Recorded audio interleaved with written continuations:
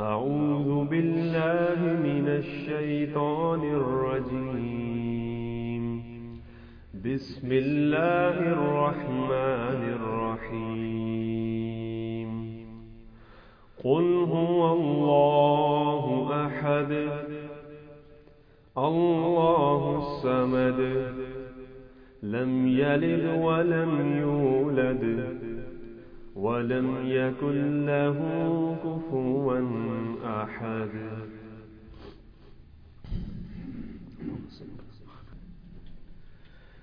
بن دیکھے محمد پر قربان زمانہ ہے.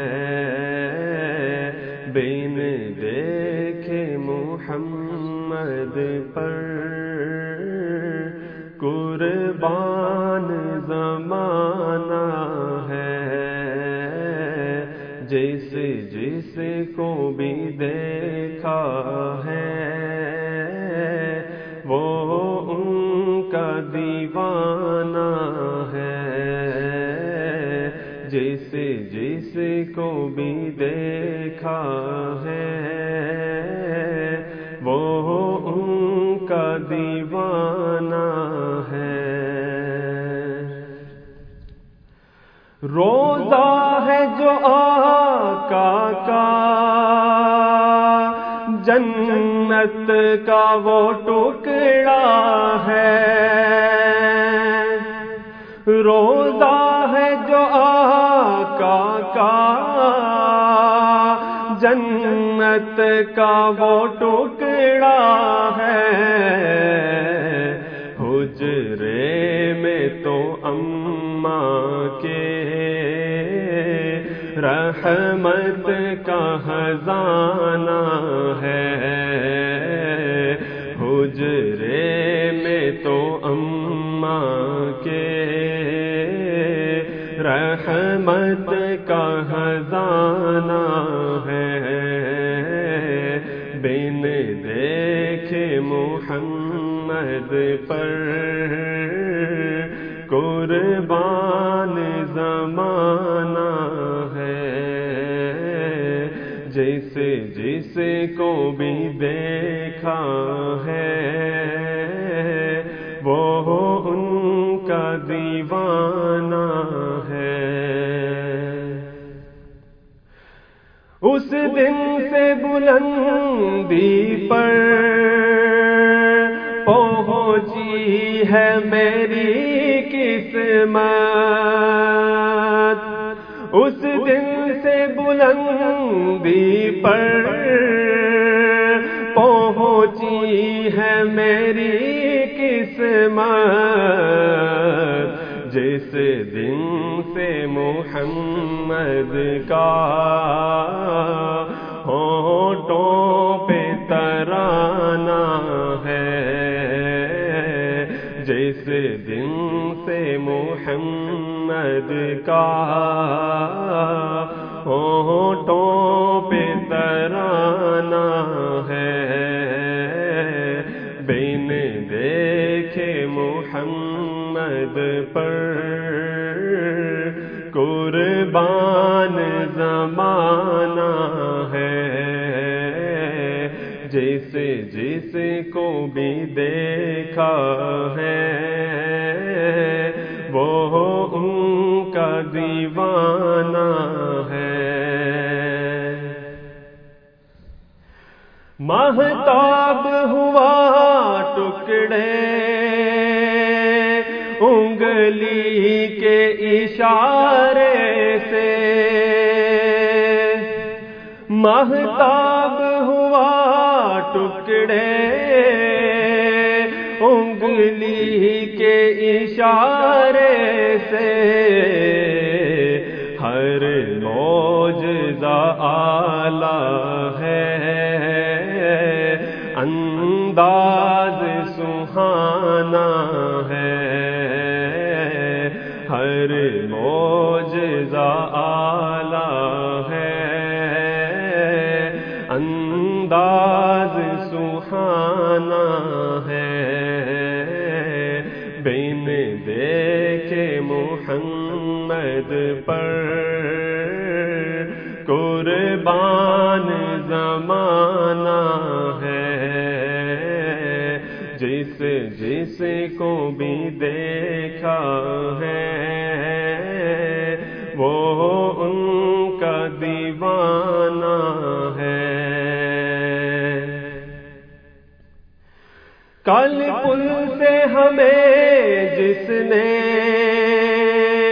خود پار لگانا ہے، کل پل سے ہمیں جس نے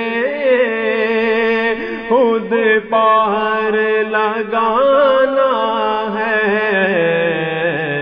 زہرا کا وہ بابا ہے،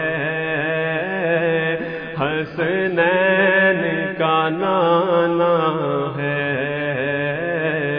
زہرا کا وہ بابا ہے، حسنین کا نانا ہے۔ بن دیکھے محمد پر قربان زمانہ ہے، جس جس کو بھی دیکھا ہے وہ ان کا دیوانہ ہے۔ کچھ بھی تو نہیں پلے اعمال ارے قائم، کچھ بھی تو نہیں پلے اعمال ارے قائم، سرکار کی نسبت ہی بخشش کا بہانہ ہے، سرکار کی نسبت ہی بخشش کا بہانہ ہے۔ بن دیکھے محمد پر قربان زمانہ ہے، جس جس کو بھی دیکھا ہے وہ ان کا دیوانہ ہے۔ بسم اللہ والحمد للہ والصلاة والسلام علی رسول اللہ وعلی آلہ واصحابہ اجمعین الی یوم الدین۔ الحمدللہ آج 5 اپریل 2020 کی سنڈے کے دن کی علمی و تحقیقی مجلس نمبر 110 کی اسٹوڈیو ریکارڈنگ ہونے جا رہی ہے۔ آج انشاءاللہ تعالی ہمارے ندیم ریاض بھائی مجھ سے 1 to 1 سوالات کا سلسلہ کریں گے۔ جی ندیم بھائی۔ بسم اللہ الرحمن الرحیم، اللہم صلی علی محمد وعلی آل محمد۔ علی بھائی، پوری دنیا سے اسلامی بھائیوں اور اسلامی بہنوں کی جانب سے آپ کے official channel engineer Muhammad Ali Mirza کے یوٹیوب پہ 1 ملین سبسکرائبر مکمل ہونے پر بہت بہت مبارکباد۔ اس پرمسرت موقع پر آپ اپنے اسٹوڈنٹس کو کیا پیغام دینا چاہیں گے؟ دیکھیں جی، سب سے پہلے تو ہم الحمدللہ رب العالمین علی کل حال کہیں گے۔ سبحان اللہ وبحمدہ عدد خلقہ ورضا نفسہ وزنۃ عرشہ ومداد کلماتہ، اللہ اکبر کبیرا والحمد للہ کثیرا وسبحان اللہ بکرۃ واصیلا ولا حول ولا قوۃ الا باللہ العلی العظیم۔ اللہم صل علی محمد وعلی آل محمد واصحابہ وازواجہ اجمعین الی یوم الدین، آمین۔ میرے بھائیوں، پوری دنیا سے جو لوگ بھی ہماری اس دعوت حق میں شامل ہیں، اسلامی بھائیوں میں سے ہوں یا بہنوں میں سے، جو خالصتاً اللہ اور اس کے محبوب صلی اللہ علیہ وآلہ وسلم کی خوشنودی کے لیے، اللہ اور اس کے محبوب صلی اللہ علیہ وآلہ وسلم کی دعوت حق، دین اسلام کی ترویج کے لیے ہمارے ساتھ لوگ اٹیچ ہیں، جن کو میں اپنا فالوور نہیں کہتا بلکہ اسٹوڈنٹ کہتا ہوں، ان تمام سٹوڈنٹس کو میں دلی طور پر مبارکباد پیش کرتا ہوں اور ان سے بھی ریکویسٹ کرتا ہوں کہ اپنے لیے بھی، میرے لیے بھی، ہماری پوری ٹیم کے لیے، ہم سب کے گھر والوں کے لیے، پوری امت کے لیے دعائیں کریں کہ اللہ تعالیٰ اسی طریقے سے بلکہ اس سے بہتر طریقے سے ہم سے دین کا کام لیتا رہے. آمین ثم آمین. میرے بھائیو، یوٹیوب کے حوالے سے ایک بات میں عرض کر دوں کہ یوٹیوب کے ذریعے جو ہمارا دعوت و تبلیغ کا کام انٹرنیٹ پہ سٹارٹ ہوا باقاعدہ طور پر اپلوڈنگ کا سلسلہ، وہ اکتوبر 2010 میں ہوا، یعنی آلموسٹ آج سے 10 سال پہلے. آج 5 اپریل 2020 کی جو اسٹوڈیو ریکارڈنگ ہے وہ ہونے جا رہی ہے، تو آلموسٹ سمجھ لیں کہ 10 سال ہو چکے ہیں. ان 10 سالوں کے اندر الحمدللہ ہمارا یہ کام جو بالکل چھوٹے پیمانے کے اوپر سٹارٹ ہوا تھا، اس وقت اللہ کے فضل سے دنیا میں اردو زبان جاننے والے جتنے بھی لوگ ہیں، خواہ ان کا تعلق پاکستان سے ہو، انڈیا سے ہو، بنگلہ دیش سے ہو، نیپال سے ہو، بلکہ آلموسٹ دنیا میں 40 to 50% لوگ اردو کم از کم سمجھنے والے ہیں، ان تک تو پہنچا ہی ہے، اور ان کی وجہ سے باقی لوگوں تک بھی الحمدللہ اس پلیٹ فارم کی دعوت حق الحمدللہ پہنچ چکی ہے. میں تھوڑی سی بریف ہسٹری آپ کو بتا دیتا ہوں کہ ہمارا یہ جو official channel engineer Muhammad Ali Mirza official channel, ہمارے آفیشیل 2 چینل ہیں، ایک کمپلیٹ لیکچرز والا چینل ہے اور ایک آفیشیل چینل کے نام سے ہے، جس کا پرانا نام تھا شارٹ کلپس، پھر ہم نے اس کو چینج کیا تھا کہ اسے آفیشیل چینل ڈکلیئر کریں. یہ 2 چینلز جو ہیں ان کا لنک جو ہے ہماری ویب سائٹ ahlsunnatpak.com پہ دیا ہوا ہے. ہمارا جو آفیشیل فیس بک کا پیج ہے اس کا لنک بھی اسی کے اوپر ہے، ahlsunnatpak.com جو ہماری ویب سائٹ ہے. تو یہ جو آفیشیل چینل ہے یہ 17 جون 2014 کو بنایا گیا تھا، ہمارے فیصل بھائی نے بنایا تھا اور کچھ عرصہ انہوں نے رن کیا. اس وقت تو ہمیں اتنا یوٹیوب کا آئیڈیا نہیں تھا چیزوں کا، ہمارا ایک پرانا چینل چل رہا تھا. اس کے بعد پھر انہوں نے باقاعدہ طور پر اکتوبر 2015 کے اندر یہ چینل ہمارے ہینڈ اوور کر دیا، اس کا پاس ورڈ اور باقی ساری چیزیں ہمیں دے دی. اور اس وقت اس کے جو ٹوٹل سبسکرائبرز تھے وہ 2000 تھے.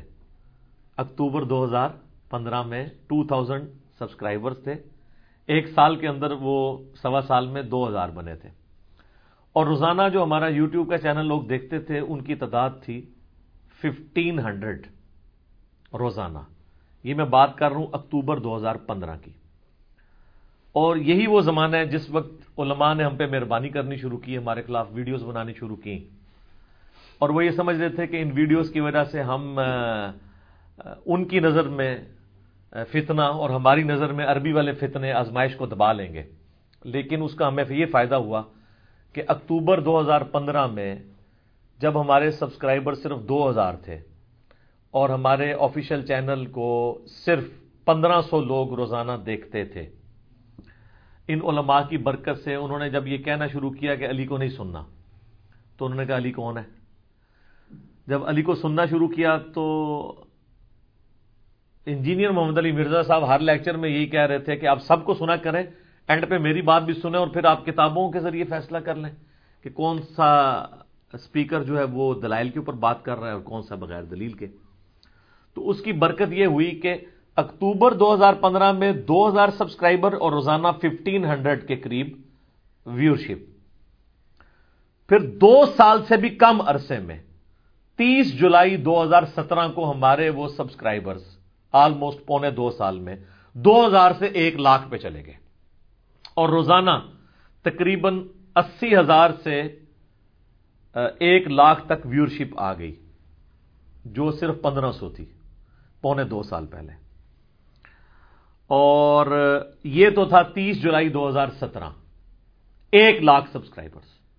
اس سے اگلے تقریباً 2.25 سال میں، 3 سال بھی مکمل نہیں ہوئے، اور شب جمعہ 2 اپریل کو، 2 اور 3 اپریل 2020 کی درمیانی رات کو الحمدللہ آلموسٹ کوئی 9:45 بجے کے قریب ہمارے پاس جو انٹرنل وہ ڈسپلے ہو رہا تھا تو 1 ملین کا فگر کراس کر گیا تھا. آفیشلی یوٹیوب نے جب اس کو ڈسپلے کیا تو آلموسٹ 11 بجے کے قریب. تو یہ 2.25 سال کے اندر 1 لاکھ سے سبسکرائبر 10 لاکھ پہ یعنی 1 ملین پہ چلے گئے، اور الحمدللہ روزانہ جو ہماری ویورشپ ہے وہ 5 لاکھ سے 7 لاکھ ہے. جناب یہ لوگ کہتے ہیں ٹی وی چینلز پہ ہیں. سر ٹی وی چینلز کے پروگرام کون دیکھتا ہے؟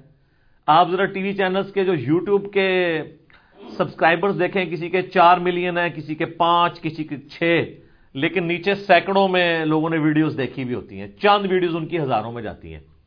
میرے نزدیک سبسکرائبرز کا زیادہ ہونا اتنا اہم نہیں ہے, اصل چیز ہے کہ آپ کی ویڈیوز کو کتنے لوگ دیکھ رہے ہیں, اور اس سے بھی زیادہ کتنے لوگ سیریس ہو کے اس میسج کو لے رہے ہیں.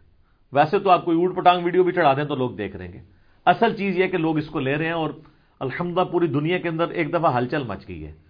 میں یہ یعنی تکبر کے طور پہ نہیں کہہ رہا, میں تحدیث نعمت کے طور پہ کہہ رہا ہوں کہ دنیا میں آپ کسی بھی مسجد میں چلے جائیں جہاں پہ اردو بولنے یا سمجھنے والا کوئی بندہ موجود ہو, نماز پڑھ رہا ہو, اور اس سے آپ میرے بارے میں پوچھیں تو وہ آپ کو اچھی یا بری تعریف کسی بھی فارم میں ضرور کر دے گا. تو یہ الحمدللہ اللہ تعالیٰ نے ہمیں یہ موڈ دیا ہے. لوگ کہتے ہیں جی پہلے کیوں اس طرح کے لوگ نہیں پیدا ہوئے؟ پہلے بھی لوگ پیدا ہوتے تھے, ان کے پاس یہ موڈ نہیں ہوتا تھا. ہمارے پاس یہ فری موڈ اللہ تعالیٰ نے یوٹیوب کی شکل میں, فیس بک, واٹس ایپ, یہ سارے وہ اللہ تعالیٰ نے ایسے ذرائع دیے ہیں جن کے اوپر خرچہ کوئی نہیں ہے, اور آپ پوری دنیا کے سامنے اپنی دعوت حق الحمدللہ پیش کر سکتے ہیں. اب میرے بھائیوں, میں تھوڑا اس حوالے سے ڈسکشن کروں کہ اس دعوت حق کے پھیلنے کی وجہ کیا ہے. ایک ایسی دعوت حق جو ایک چھوٹے سے پلیٹ فارم سے اٹھی, ایک چھوٹے سے پنجاب کے سٹی سے اٹھی, جہلم شہر سے, اور دنیا کے ہر کونے میں پہنچ گئی.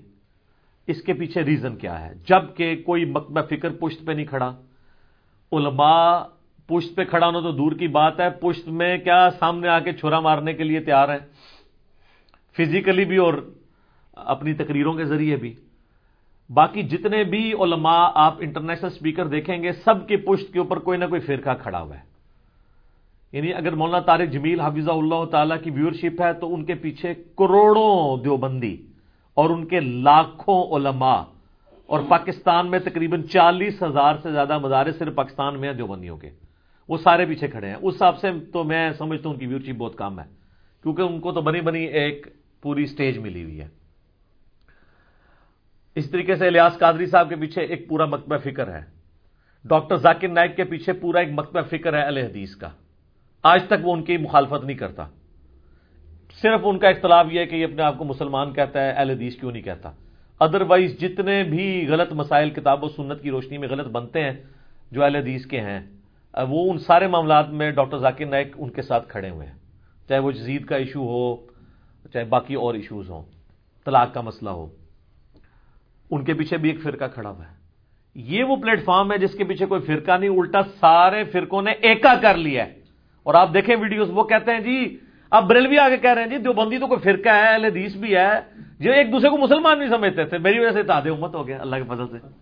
ٹھیک ہے, تو وہ کہتے ہیں وہ تو فرقے ہیں, یہ کہاں سے آ گیا بیچ میں؟ یہ تو بلکہ وہ ایک مولوی نے تو ویڈیو چلائی, کہتے ہیں کہ صدیوں سے سکون سے زندگی گزر رہی تھی, یہ بیچ میں آیا ہے اور اس نے سارا سکون برباد کر دیا. صحیح کہہ رہے ہیں. وہ جو انڈیا کی وہ فلم ہے نا پی کے, اس کے چند ایک کلپس ہی میں نے دیکھے, اس نے بھی صدیوں کی متھ توڑی ہے.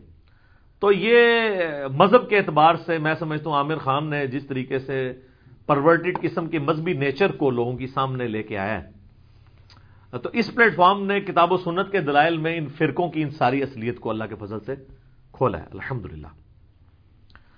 تو یہ سب کچھ ہونے کے باوجود کہ سب مخالف ہوں, اور یہ سپیکر کبھی کسی ایک ویڈیو میں نہ کہے کہ آپ جناب وہ نیچے سبسکرائب کے بٹن کو دبائیں اور بیل آئیکن کو بھی جو ہے وہ ٹک کرنا نہ بھولیں, کبھی کسی بھول کے بھی کسی ویڈیو میں نہیں کہا.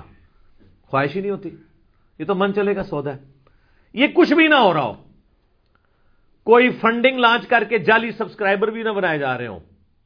اب تو خیر وہ بھی بننے بند ہو گئے, یوٹیوب نے وہ بھی اسکروٹنی کرنی شروع کر دی ہے جن لوگوں کے بنے ہوئے تھے. تو اتنا سب کچھ ہونے کے باوجود بھی دعوت حق پھیلے, تو اس کے پیچھے جو میں نے یعنی برین سٹارمنگ کی ہے تو مجھے 5 چیزیں نظر آئی ہیں. نمبر 1, اس دعوت حق کا فرقوں کی لعنت سے پاک ہونا. سب کو یہ یقین ہے کہ یار یہ بات سچائی کرے گا, خواہ وہ سنی کے حق میں جائے, خواہ شیعہ کی, سنیوں کے جتنے فرقے ہیں، اگر بریلویوں کے حق میں بات جا رہی ہے تو ڈنکے کی چوٹ پہ کہے گا، جہاں پہ اہل حدیث ٹھیک ہوں گے وہ کہے گا ٹھیک ہے، جہاں پہ دیوبندی ٹھیک ہوں گے وہ کہے گا ٹھیک ہے، اور جہاں پہ غلط ہوں گے غلط کہے گا۔ نمبر 2، تکفیر سے اجتناب۔ یہ واحد پلیٹ فارم ہے جو تکفیر نہیں کرتا۔ آپ کہہ رہے ہوں گے یار باقی بھی نہیں کرتے، نہ سب کرتے ہیں، لیکن انہوں نے اپنے چہرے پہ کیے ہوئے نقاب۔ جس طریقے سے آپ میک اپ شدہ چہرے کے اوپر گرم تولیہ پھیرے نا تو اس کی اصلیت سامنے آ جاتی ہے۔ میں آپ کو ایک گرم تولیہ پکڑا دیتا ہوں، آپ کو پتہ چل جائے گا سب ایک دوسرے کو کافر سمجھتے ہیں۔ یہ کہنا ہمارے مسلمان بھائیوں کو کہ نہیں، کوئی ایک بریلوی عالم جس کو سارے بریلوی اپنا لیڈر مانتے ہوں ہمیں ایک فتویٰ لکھ دے کہ دیوبندی، اہل حدیث، شیعہ یہ سب کے سب اگرچہ ہمارے نزدیک گمراہ ہیں لیکن چونکہ کلمہ گو تو ہیں، ایک نہ ایک دن عذاب بھگت کے یہ بھی جنت میں چلے جائیں گے، سر ایک مولوی بھی تیار نہیں ہوگا۔ تو اس کا کیا مطلب ہے کہ وہ کافر سمجھ رہے ہیں؟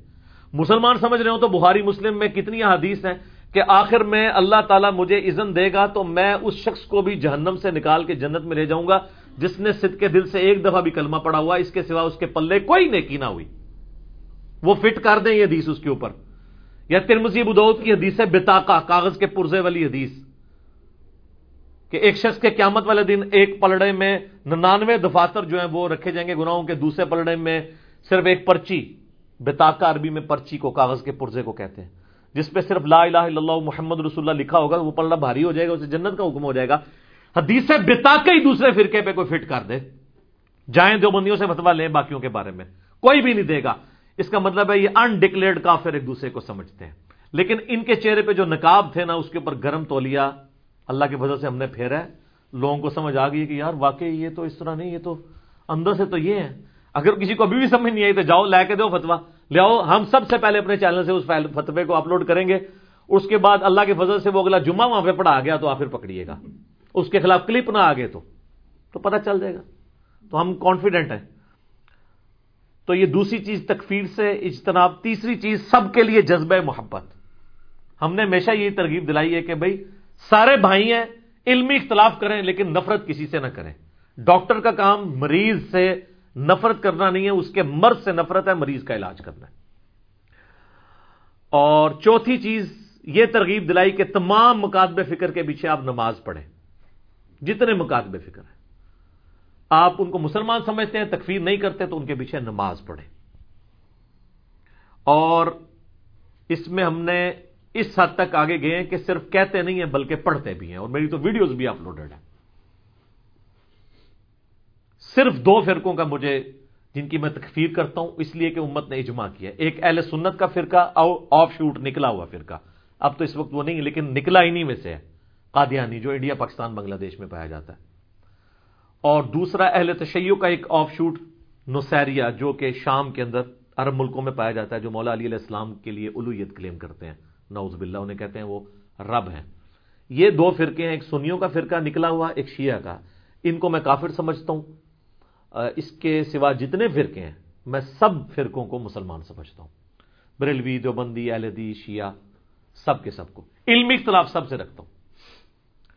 تو یہ الحمدللہ نماز پڑھنے کی جو ترغیب دلائی، یہ چوتھی خوبی، اور 5ویں کہ ہماری یہ دعوت حق الحمدللہ ان 3 فتنوں سے پاک ہے جس کی میں بار بار بات کرتا ہوں۔ نمبر 1 عورت کا فتنہ، نمبر 2 مال کا فتنہ، اور نمبر 3 مشہوری کا، فیم کا فتنہ۔ یہاں پہ کوئی گنجائش نہیں اللہ کے فضل سے۔ بڑے بڑے انٹرنیشنل سپیکر ہیں، ان کو عورتیں ڈس گئی ہیں، مال ڈس گیا ہے، مشہوری ڈس گئی ہے۔ ہم تو گمنامی کی زندگی گزار رہے ہیں اللہ کے فضل سے۔ عورتوں والا کوئی معاملہ نہیں، مال کا کوئی معاملہ نہیں ہے، اللہ کے فضل سے کوئی یہ بات نہیں کر سکتا۔ اور میں پہلے، اب تو میرے خیال ہے کئی سال ہو گئے میں نے یہ جملہ ہی ریپیٹ نہیں کیا، چلیں آج ہم آپ کو پرانا اپنا ایک جملہ سناتے ہیں کہ الحمدللہ میرے بھائیوں اور بہنوں، میری روٹی دین کے ساتھ نہیں جڑی ہوئی، میں اپنی ذات کی خاطر دین کو بیچ کے دین سے 1 روپیہ کمانے کو بھی حرام سمجھتا ہوں، کسی پہ فتویٰ نہیں لگا رہا اپنے لیے۔ الحمدللہ یہی وجہ ہے کہ میں نے فرقہ واریت کو 3 طلاقیں دے کے اور 4 تکبیریں، بلکہ مسلم شریف میں 5 بھی ثابت ہیں، 5 تکبیریں پڑھ کے ہمیشہ کے لیے دفنا دیا، کیونکہ جس کی روٹی دین کے ساتھ جڑ جائے وہ فرقہ واریت میں پھنس جاتا ہے، اپنے بابوں کا دفاع کرتا ہے، اسے یہ فکر لگ جاتی ہے اگر اپنے فرقے کے خلاف بات کی تو مسجد کی کمیٹی مجھے فارغ کر دے گی تو میرا خرچہ کون اٹھائے گا، تو اس لیے وہ سچ بات نہیں کرتا۔ تو میں نے فرقہ واریت کو 4 یا 5 تکبیریں پڑھ کے ہمیشہ کے لیے دفنا دیا. اور اللہ تعالیٰ سے دعا کریں کہ اس دن سے پہلے کہ ہم میں سے کسی کی روٹی دین کے ساتھ جڑ جائے، اللہ تعالیٰ ہمیں ایمان و عافیت کے ساتھ مدینہ شریف میں موت، بقیع غرقد میں مدفن اور جنت الفردوس میں اپنے محبوب صلی اللہ علیہ وآلہ وسلم کا پڑوس عطا فرمائے. آمین ثم آمین. میرے بھائیو، اللہ کے فضل سے اس پلیٹ فارم سے صدیوں کی جو گراوٹ تھی سنی شیعہ اختلاف کے حوالے سے، اس کو برج کیا گیا کہ ابھی اتنی بات سنیوں کی ٹھیک ہے، یہاں پہ شیعہ درست ہے، یہاں پہ سنی ایگزیجریٹ کر رہے ہیں، یہاں پہ شیعہ ایگزیجریٹ کر رہے ہیں. پھر سنیوں کے اندر جتنے سب سیکٹس تھے، حنفی، شافعی، مالکی، حنبلی یا بریلوی، دیوبندی، اہل حدیث، ان میں جو اختلافات ہیں، اللہ کے فضل سے اس پلیٹ فارم سے سارے اختلافی موضوعات پہ بات کی گئی. لوگ جب ہمارے انداز بیان کو، ہماری گفتگو کو باقی سپیکر سے کمپیئر کرواتے ہیں تو یہ بھول جاتے ہیں کہ باقی سپیکرز کبھی بھی اختلافی موضوعات کے اوپر ڈسکشن کرتے ہی نہیں ہیں، ورنہ ان کی ایسی کی تیسی پھر جائے. طارق جمیل صاحب نے صرف مولا علی لفظ بولا ہے تو آپ دیکھ لیں ان کے مولوی ان سے ناراض ہو گئے ہیں، ان کو قتل کی دھمکیاں ملی ہیں، مجھے خود انہوں نے بتایا. حالانکہ انہوں نے اہل سنت کی کتابوں سے حدیث متواتر بیان کی تھی، من کنت مولاہ فہذا علی مولاہ. یہ ایک اختلافی بات کی ہے، اختلافی بھی نہیں تھی، اتفاقی تھی، تو ان کے ساتھ کیا کر دیا علماء نے. تو وہ کیسے اختلافی موضوعات پہ بول سکتے ہیں؟ حالانکہ سب کانٹیننٹ کا ایشو یہی ہے. یہاں پہ لوگوں کو اس چیز سے کوئی غرض نہیں ہے کہ جناب وہ چھینک کے اوپر الحمدللہ کہنا چاہیے، وسوسہ آ جائے تو اعوذ باللہ پڑھنا چاہیے، یہ ثانوی مسئلے ہیں. لوگ تو کہتے ہیں، بریلوی کہتے ہیں کہ دیوبندی اور اہل حدیث گستاخ رسول ہیں. تو ہم نے پھر ان کے ساتھ کی ہے نا کہ آپ کے بزرگوں نے بھی بڑے کام ڈالے ہیں. اگر اشرف علی رسول اللہ ہے تو سر چشتی رسول اللہ بھی ہے، آؤ نا. اہل حدیث کہتے تھے نا، یہ دیکھیں رفع الیدین کی حدیثیں بخاری مسلم میں نہیں مانتے بریلوی دیوبندی. ہم نے کہا جناب باقی حدیثیں کہتے ہیں ہم تو ساری مانتے ہیں. ہم نے جب آل امیہ کی بدماشی کھولی ہے بخاری مسلم کی روشنی میں تو کہتے ہیں حدیثیں تو ہیں بیان نہیں کرنی چاہیے. تو حنفی بھی تو یہی کہہ رہے ہیں کہ بھی حنفیوں کا ملک ہے، آپ رفع الیدین کی حدیثیں کیوں بیان کرتے ہیں؟ تو ان کے چہرے پہ جو کلی تھی نا کتاب و سنت کو ماننے والی، وہ بھی اتر گئی. شیعہ نے بڑا ڈھونگ رچایا ہوا تھا اس حوالے سے کہ جی ہم تو علی کے شیعہ ہیں، یہ تو سارے معاویہ کے شیعہ ہیں. تو ہم نے بتایا کہ یہ ممبروں پر مولا علی علیہ السلام کے اوپر سب و شتم کروانا یہ آل امیہ کی بدعت ہے. آج اس ممبر کو کس نے سنبھالا ہوا ہے؟ سنی تو کسی پہ بھی نہیں لان تان کرتے، اور تم لوگ جو ہے وہ مولا علی کی محبت میں ان کی تعلیمات کے خلاف چلتے ہوئے جو ہے وہ آل امیہ کے اوپر لعنت کرتے ہو. تو کس طریقے پہ ہو؟ ہاں علمی اختلاف ہے، وہ ساری ایک جرائم کی لسٹ ہے، وہ ہم نے کربلا والے ریسرچ پیپر میں ڈالی ہے، لیکن لعنت والا معاملہ نہ کریں. تو ان کے سے بھی یہ کلی اتر گئی، ہر ایک کی اتری ہے اللہ کے فضل سے. اس وجہ سے کہ ان لوگوں نے سچائی کی پیروی نہیں کی ہے، اپنے بزرگ بابوں کی ان فرقوں کو لے کے چل رہے تھے. تو یہ الحمدللہ اس پلیٹ فارم کی خوبی. اور اس میں اکثر کہتا ہوں کہ کیمرے اور میرے درمیان کتابیں ہیں، یہ میری ڈھال ہے. آپ میرے تک پہنچ نہیں سکتے جب تک ان کتابوں کو اٹھا کے سائڈ پہ نہ کریں، اور ان کو کریں گے تو آپ اپنا ایمان سائڈ پہ کر رہے ہوں گے. یہ میری ڈھال ہے. تو ہم نے لوگوں کو شخصیات کے ساتھ نہیں جوڑا. اللہ اور اس کے محبوب صلی اللہ علیہ وآلہ وسلم وہ تو ہمارے لیے پرسنالٹیز ہیں، ان کے ساتھ تو جوڑنا ہی ایمان ہے. ان کے علاوہ کسی شخصیت کے ساتھ نہیں جوڑا، نہ اپنے ساتھ جوڑا ہے. کوئی چندہ بک نہیں بنائی، کوئی مدرسہ نہیں بنایا. اکیڈمی بھی ہے تو یہ اسٹوڈیو ریکارڈنگ ہے، اس کے سوا کچھ نہیں ہے. کسی انٹرنیشنل ٹور میں کبھی نہیں گئے. لوگ منتیں مارتے ہیں، ہم کہتے ہیں آن لائن سنیں بس کافی ہے. کوئی بینیفٹ اس پورے سسٹم سے نہیں حاصل کیا جا رہا. یہاں پہ انٹرنیشنل سپیکر ہیں جو اپنی ویڈیوز کی ڈاؤن لوڈنگ کے اوپر انہوں نے ڈالرز لگائے ہوئے ہیں، ہزاروں کیا لاکھوں ڈالرز مہینے کے کماتے ہیں. ہماری ویڈیوز اللہ کے فضل سے درجنوں چینلز بنے ہوئے ہیں، ہر بندے کو اجازت دی ہے اپلوڈ کرو. ہاں کوئی ویڈیو بےہودہ اشتہار اس کے اوپر نہ چلاؤ، آپ چڑھاؤ ویڈیوز، عام اجازت دی ہوئی ہے. ڈاؤن لوڈنگ جتنی مرضی کرنی ہے کرو، جو مرضی کرو، فری رکھی ہوئی ہے. یہ فتنہ رکھے ہی نہیں ہوا. تو اللہ کے فضل سے اللہ تعالیٰ کی غیبی نصرت ساتھ ہے. تو ہم نے ان کتابوں کے ساتھ جوڑا ہے، یعنی کہ عرض کیا ہے کہ مرنے سے پہلے اے مسلمان کر لے اس پہ غور. کتابوں کا خدا اور ہے، بابوں کا خدا اور. کتابوں کا دین اور ہے، بابوں کا دین اور کتابوں کا جہاں اور ہے، بابوں کا جہاں اور. ٹھیک ہے، منوس آدمی وہ جو کہتا ہے، ٹھیک، منوس والی بات کو سائڈ کریں گے. اچھا، تو یہ ہم نے کتابوں کے ساتھ جوڑا ہے. کتابوں کے ساتھ جو بھی جڑ گیا تو سب پھر وہ خود فیصلہ کرے گا. میرے ساتھ تو کرنے کی ضرورت نہیں، وہ تو اس کے اندر سے آواز نکلے گی. کیا کہ نہ میں وہابی نہ میں بابی، میں ہوں مسلم علمی کتابی، نہ میں سو کالڈ وہابی ہوں اور نہ میں بابوں کا دفاع کرنے والا بابی ہوں، میں علمی کتابی مسلم ہوں اللہ کے فضل سے۔ یہ اندر سے خود آواز نکلے گی۔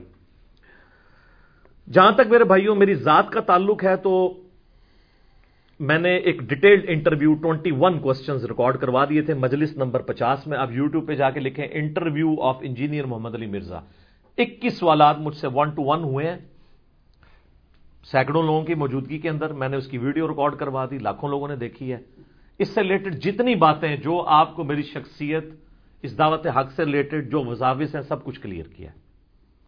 ایک اور بھی ہے مسئلہ 179 انجینئر محمد علی مرزا عوام الناس کی عدالت میں، بڑے تلخ سوالات، پوری دنیا سے 20 سوالات لیے گئے تھے، ایک ایک چیز کا ہم نے جواب دیا۔ وہ آپ دیکھیں تو آپ کو سارے معاملات کلیئر ہوں گے۔ اور حال ہی میں ایک مجلس جو ہم نے نیو کمرز کے لیے ریکارڈ کی ہے، یا ہر اس مسلمان کے لیے ریکارڈ کی ہے جو جاننا چاہتا ہے کہ میرے ساتھ کام کیا ڈالا ہے لوگوں نے، میرے بابوں نے، یا آپ کی خواہش ہے کہ آپ اپنے گھر والوں کو، دوست احباب کو بتانا چاہتے ہیں کہ بابے کی کام پاک گئے ہیں، تو مجلس نمبر 100 ہے۔ کتابوں کا خدا اور ہے، بابوں کا خدا اور، 5 گھنٹے کی ہے، 50 مثالیں ہیں اس میں، پورا مقدمہ رکھا ہے۔ خدا سب کا ایک ہی ہے، لیکن کیا مسلمان کہیں گے کہ میں ہندوؤں کے بھگوان کو مانتا ہوں؟ آپ کہیں گے کہ وہ بھگوان اسی اللہ کو کہہ رہے ہیں، لیکن ان کوالٹیز کے ساتھ میں ماننے کے لیے تیار نہیں ہوں۔ تو سر جو آپ بھی اللہ اور اس کے رسول کا تعارف کروا رہے ہیں نا، وہ اللہ اور رسول کا تعارف ہم ماننے کے لیے تیار نہیں ہے۔ کتابوں کا خدا اور ہے، بابوں کا خدا اور۔ کہتے ہیں جی آپ کتابوں کا دین کہہ لیا کریں، نہیں، بلکہ نہیں نا، آپ کا کلمہ ہی نا سے شروع ہوتا ہے، لا نہیں، کوئی الہ نہیں الا اللہ۔ تو آپ کو بھی ہم کہتے ہیں نا، یہ دین اللہ کے تعارف کے لیے ہے۔ آپ کو سمجھ ہی اس وقت آئے گی جب آپ کو یہ بتایا جائے کہ کتابوں کا خدا اور ہے، بابوں کا خدا اور۔ دین تو آپ بڑا ہلکا جانتے ہیں، جب آپ یہ کہیں گے یہ کیوں بار بار کہہ رہے ہیں کہ میرا خدا اس کا خدا الگ ہے، تو سر جب آپ کتابوں کے ریفرنس پڑھیں گے تو آپ کے اندر سے بھی خود بات آئے گی کہ یار یہ تو بالکل صحیح کہہ رہا ہے۔ پھر یہ کہیں گے وہ، بلکہ کئی لوگوں نے نیچے کمنٹس کیے ہوتے ہیں کہ علی بھائی مرنے سے پہلے کر لیا ہے ہم نے غور، واقعی کتابوں کا خدا اور ہے، بابوں کا خدا اور۔ اب تو لوگ کہہ رہے ہیں واقعی غور کرنے کے بعد ہم بھی اسی رزلٹ پہ پہنچے۔ تو وہ میرے بھائیوں مجلس نمبر 100 دیکھیں تو آپ کو سارے معاملات کلیئر ہو جائیں گے۔ باتیں بہت کرنے والی ہیں، لیکن چونکہ ہمارا یہ اسپیشل کلپ بننا ہے، میں اسی کے اوپر، یہ میں نے جو کراس ریفرنسز دیے ہیں نا، یہ آپ ضرور کریں۔ اینڈ پہ میں چاہوں گا کہ دعائے خیر بھی کی جائے اس حوالے سے۔ ترمذی اور ابو داؤد میں حدیث ہے کہ وہ امام خائن ہے جو جب دعا کرنے لگے صرف اپنے لیے دعا کرے، اپنے مقتدیوں کو دعا میں یاد نہ رکھے، کسی امام کے لیے حلال نہیں ہے۔ یہی وہ حدیث ہے جس سے اجتماعی دعا نکالتے ہیں، حالانکہ وہ اجتماعی دعا کی بات ہی نہیں ہو رہی۔ وہ یہ ہے کہ امام جو لیڈر ہے، خواہ وہ امام مسجد ہے یا وہ ایک ریلیجس لیڈر ہے جو لوگوں کو گائیڈ کرتا ہے، اپنے اسٹوڈنٹس کو، وہ جب بھی دعا کرنے بیٹھے نا تو اپنے اسٹوڈنٹس کے لیے بھی، اپنے مقتدیوں کے لیے بھی دعا کرے۔ اسی کے تحت میں اکثر اوقات دعا کرواتا رہتا ہوں۔ آج چونکہ ایک اسپیشل اوکیزن ہے اور میرے لیے یہ بھی چیز ایک تکلیف دہ ہے کہ ان 10 سالوں میں سینکڑوں نہیں ہزاروں لوگ ہیں جو اس دعوت سے اٹیچ ہوئے اور وہ اپنی دنیا کی زندگی گزار کے اللہ کے پاس جا چکے ہیں۔ ہمیں تو فیڈ بیک ملتا رہتا ہے، میں دعائے خیر بھی ان کے لیے، دعائے مغفرت بھی کرتا رہتا ہوں، لیکن یہ آج ایک موقع ہے کہ ان لوگوں کی قربانیاں بھی اس میں شامل ہیں جن لوگوں نے اس حوالے سے، کئی لوگ ہیں جو بتاتے ہیں، کوئی کہتا ہے جی میرے چچا نے انٹروڈیوس کرایا، کوئی کہتا ہے میرے تایا ابو نے کروایا، وہ فوت ہو گئے اور ملاقات بھی نہیں ظاہر ہے میرے ساتھ کر سکے، کئی تو دوسرے ملکوں میں بھی تھے۔ ان سب کے لیے دعائیں مغفرت کریں، اور جو زندہ بچ گئے ہیں ان کے لیے بھی دعا کریں کہ اللہ تعالیٰ انہیں ہدایت کے راستے کے اوپر قائم رکھے۔ اللہم انی اسألک بانک انت اللہ لا الہ الا انت الاحد الصمد الذی لم یلد ولم یولد ولم یکن له کفوا احد وإلہکم الہ واحد لا الہ الا هو الرحمن الرحیم الف لام میم اللہ لا الہ الا هو الحی القیوم اللہم صل علی محمد وعلی آل محمد كما صلیت علی ابراہیم وعلی آل ابراہیم انک حمید مجید اللہم بارک علی محمد وعلی آل محمد كما بارکت علی ابراہیم وعلی آل ابراہیم انک حمید مجید اللہم ربنا آتنا فی الدنیا حسنة وفی الآخرة حسنة وقنا عذاب النار لا الہ الا انت سبحانک انی کنت من الظالمین ربنا آتنا من لدنك رحمة وهيئ لنا من أمرنا رشدا رب اجعلني مقيم الصلاة ومن ذريتي ربنا وتقبل دعاء ربنا اغفر لي ولوالدي وللمؤمنين يوم يقوم الحساب آمين. ربنا هب لنا من أزواجنا وذرياتنا قرة أعين واجعلنا للمتقين إماما رب ارحمهما كما ربياني صغيرا اللهم اغفر لحينا وميتنا وشاهدنا وغائبنا وصغيرنا وكبيرنا وذكرنا وأنثانا اللهم من أحييته منا فأحيه على الإسلام ومن توفيته منا فتوفه على الإيمان آمین. اے اللہ جن جن بھلائیوں کا سوال تیرے محبوب صلی اللہ علیہ وآلہ وسلم نے تجھ سے کیا پوری دنیا کے مسلمانوں کے حق میں قبول و منظور فرما، اور جن جن چیزوں کے شر سے تیرے محبوب صلی اللہ علیہ وآلہ وسلم نے تیری پناہ طلب کی پوری دنیا کے مسلمانوں کو ان چیزوں کے شر سے اپنی پناہ عطا فرما. اے اللہ جو مانگا وہ بھی عطا کر دے، جو نہ مانگ سکے ہمارے حق میں بہتر ہے تو ہمیں بن مانگے ہی عطا فرما دے. اے اللہ اس وقت جو کورونا کی آزمائش تیری طرف سے انسانیت پہ آئی ہے، خواہ مسلمانوں پہ یا غیر مسلموں پہ، اے اللہ اس آزمائش کو جلد از جلد ہم سے پھیر دے. اے اللہ ہمیں اس معاملے میں ثابت قدم رہنے کی توفیق عطا فرما، صبر کرنے کی توفیق عطا فرما، اور ہمارے ساتھ عافیت والا معاملہ فرما. آمین.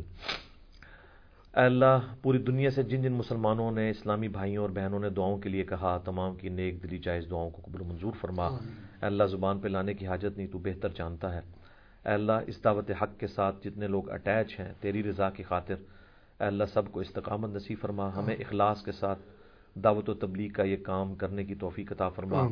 کسی سے نفرت کیے بغیر علمی طریقے سے اپنا پوائنٹ آف ویو لوگوں کے سامنے رکھنے کی توفیق عطا فرما. سبحان ربک رب العزت عما یصفون وسلام علی المرسلین والحمد للہ رب العالمین. صلی اللہ علی النبی الکریم وعلی آلہ واصحابہ اجمعین الی یوم الدین. آمین. جی جناب. علی بھائی اگلا سوال ہم اکیڈمی کی انتظامیہ کی جانب سے ہے.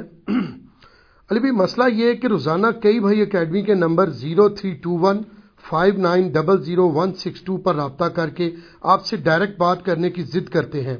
جب ان سے مؤدبانہ ریکویسٹ کی جاتی ہے کہ یہ علی بھائی کا سیل نمبر نہیں ہے اور علی بھائی کے لیے ممکن بھی نہیں کہ وہ ہزاروں لوگوں سے بات کر سکے، تو جواباً وہ ناراض ہو جاتے ہیں، اور بعض لوگ تو غیر اخلاقی رویہ اپنانے سے بھی گریز نہیں کرتے. آپ سے ریکویسٹ ہے کہ اپنے ان محبین سے خود ہی ریکویسٹ کریں تاکہ وہ سیٹسفائی ہو سکے. جزاک اللہ خیرہ. محبین کو کوئی بھی سیٹسفائی نہیں کر سکتا جی، ریکویسٹ ہی کر سکتے ہیں. پہلے بھی کئی دفعہ یہ چیز میں نے لوگوں کے سامنے رکھی ہے.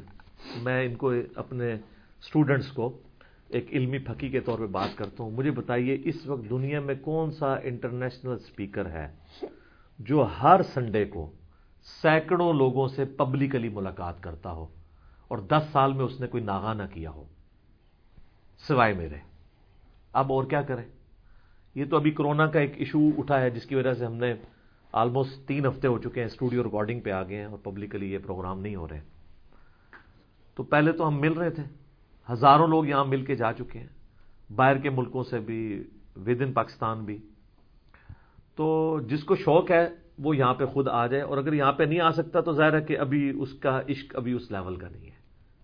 ٹھیک ہے، تو وہ اس لیول کے اوپر لے کے دیکھیں نا. ڈاکٹرز کے پاس لوگ پیسے خرچ کے فیسیں دے کے ان کے ٹائم کے مطابق ان کے پاس جاتے ہیں، وہاں جا کے ڈانٹ بھی کھاتے ہیں ڈاکٹروں کی.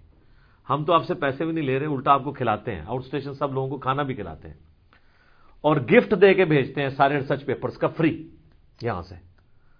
تو اتنا ریگارڈ کرتے ہیں. تو جس کو زیادہ شوق ہے بات کرنے کا، ملاقات کرنے کا، تو یہ کرونا والی وائرس والا ایشو کی پابندی اٹھ جائے تو آپ اتوار والے دن یہاں پہ آ جائیں، صبح 11 بجے آ جائیں، تو انشاءاللہ تعالی ملاقات بھی ہو جائے گی. آپ لائیو جو ہے وہ درس قرآن بھی سنیں گے، مجلس بھی سنیں گے.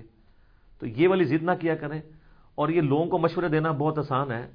خود یہ لوگ اب تو خیر بہت زیادہ لوگ فارغ گھر بیٹھے ہوئے ہیں تو وہ پھر یہیں پہ فون ملا رہے ہیں.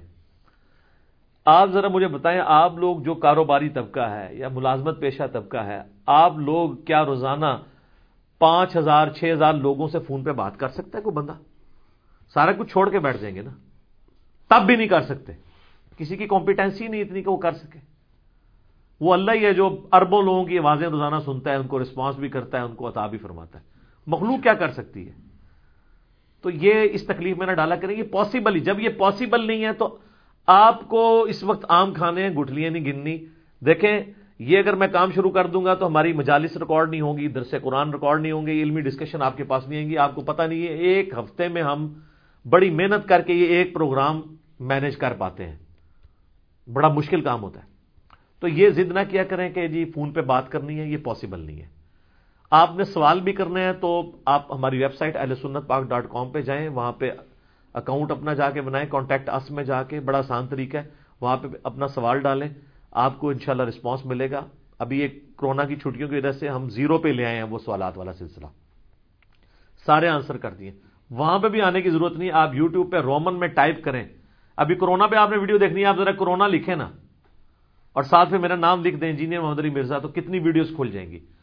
آپ نے جو سوال کرنے تھے, میں آلموسٹ 30-40 سوالات ریکارڈ کروا چکا ہوں ہر اینگل سے, پوری دنیا سے جو ریسیو ہوئے تھے. تو یوٹیوب پہ خود سرچ کیا کریں, آپ کو سوالات کے جوابات مل جائیں گے. یہ ہمارا سیل نمبر صرف سرچ پیپرز منگوانے کے لیے, سوالات کے لیے بھی نہیں. اگر اس پہ آپ کو سوالات کے لیے کوئی انٹرٹین کرتا ہے تو وہ کرٹسی میں کر رہا ہے, ادروائز یہ صرف ڈاک کے لیے, ریسرچ پیپرز منگوانے کے لیے, یا احادیث کی کتابیں نو پروفٹ نو لاس کے اوپر, بلکہ کچھ ہمارے اکیڈمی سے بھی خرچہ ہو جاتا ہے اس کے اوپر منگوانے کے لیے. یہ باقی کاموں کے لیے نمبر نہیں, لہذا ضد نہ کیا کریں. ہمارا یہ جو نمبر ہے +92 کے کوڈ کے ساتھ پاکستان میں کریں گے تو ڈائریکٹ کریں گے 032159000162. صبح 9 سے 5 بجے تک روزانہ کھلا ہوتا ہے, چھٹی کا دن اس میں کوئی بھی نہیں ہوتا. لیکن بعض اوقات نماز کا کوئی وقفہ آ جاتا ہے اور کوئی کیٹاسٹرافک کنڈیشن آ جاتی ہے, بعض اوقات فون مسلسل آ رہے ہوتے ہیں اور بعض اوقات بند کرنا پڑ جاتا ہے فون, تو آپ تھوڑا صبر کر لیا کریں, اتنی بے صبری کا مظاہرہ نہ کیا کریں.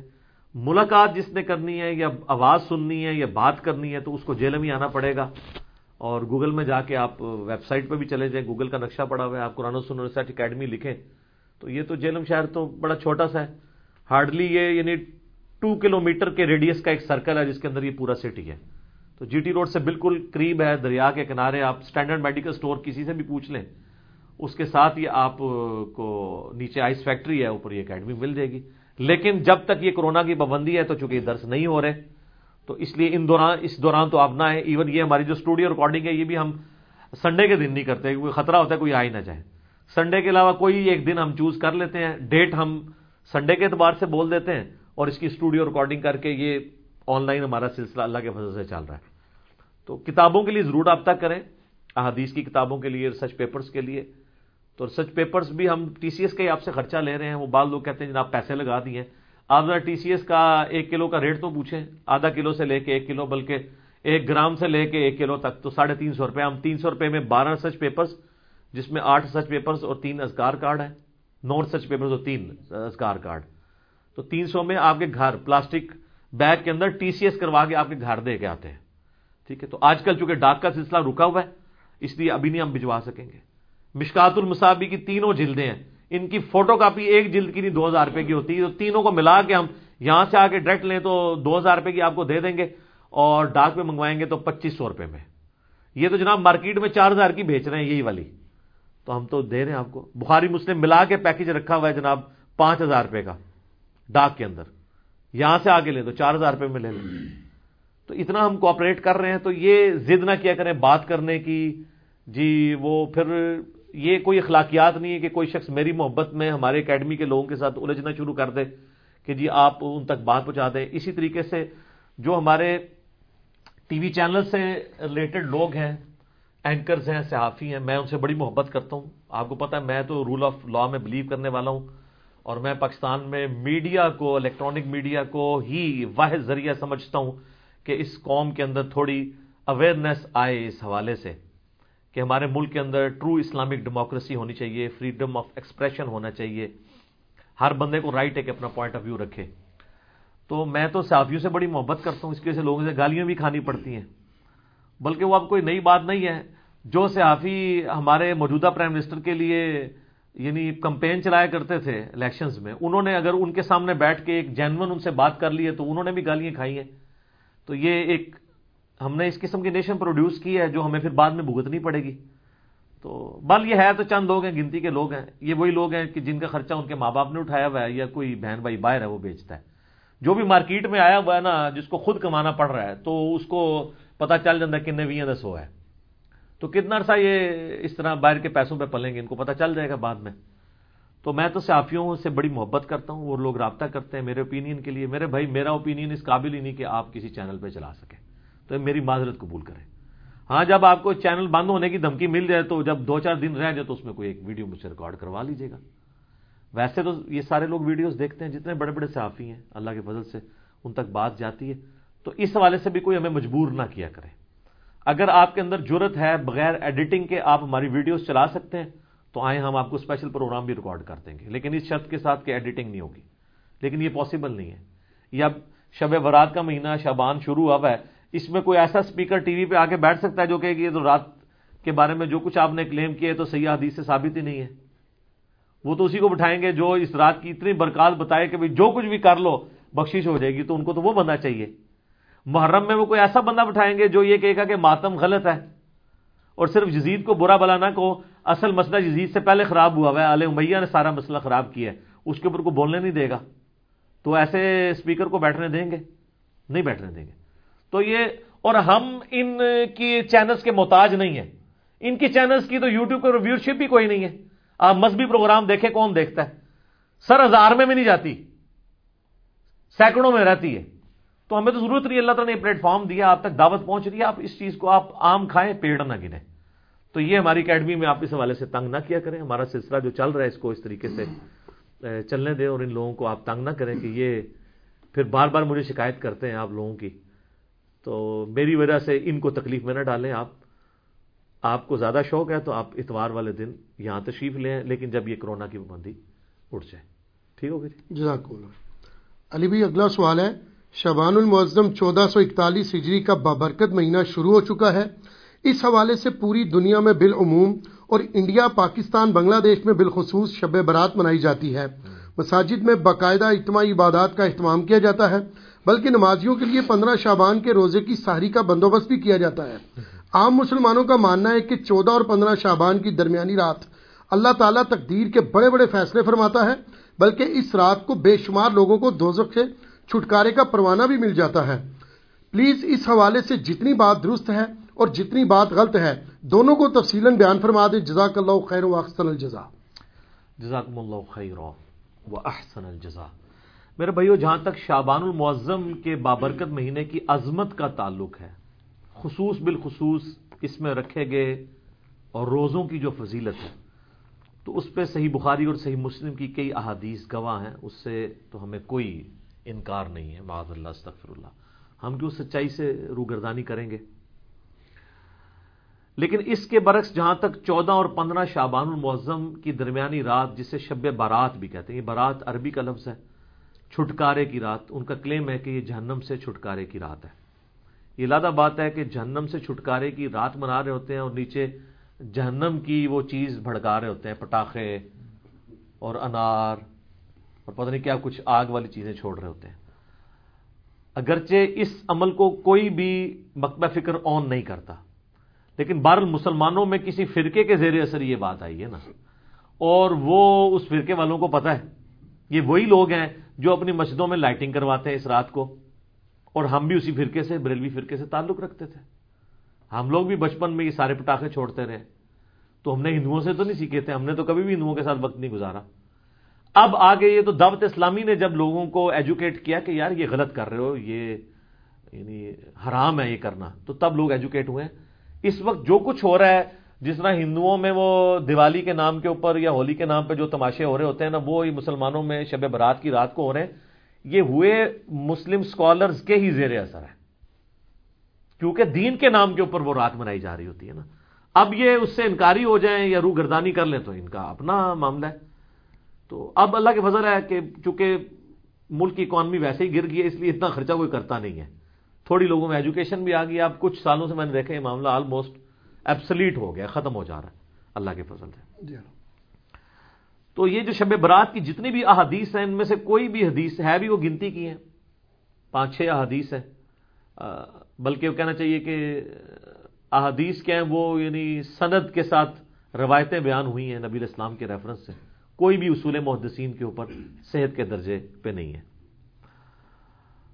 لیکن اس ساری ڈسکشن کا سب سے خطرناک پہلو یہ ہے کہ شب برات کے بارے میں یعنی 14 اور 15 کی درمیانی رات جسے ہم 15ویں رات کہتے ہیں شعبان کی، جو کلیم کیا جا رہا ہے نا کہ اس رات میں تقدیر کے فیصلے ہوتے ہیں، رزق لکھ دیا جاتا ہے، کس نے مرنا ہے، کس نے پیدا ہونا ہے، یہ ساری باتیں لکھ دی جاتی ہیں، یہ سارے کے سارے کلیم، حتیٰ کہ یہاں تک کلیم کیا جاتا ہے جی قرآن 2 دفعہ نازل ہوا ہے، ایک دفعہ لوح محفوظ سے جو ہے وہ پہلے آسمان پہ، اور اس کے بعد پہلے آسمان سے نیچے، وہ کہتے ہیں وہ جو پہلے والا اوپر والا حصہ نازل ہوا ہے وہ بھی اس رات میں ہوا ہے۔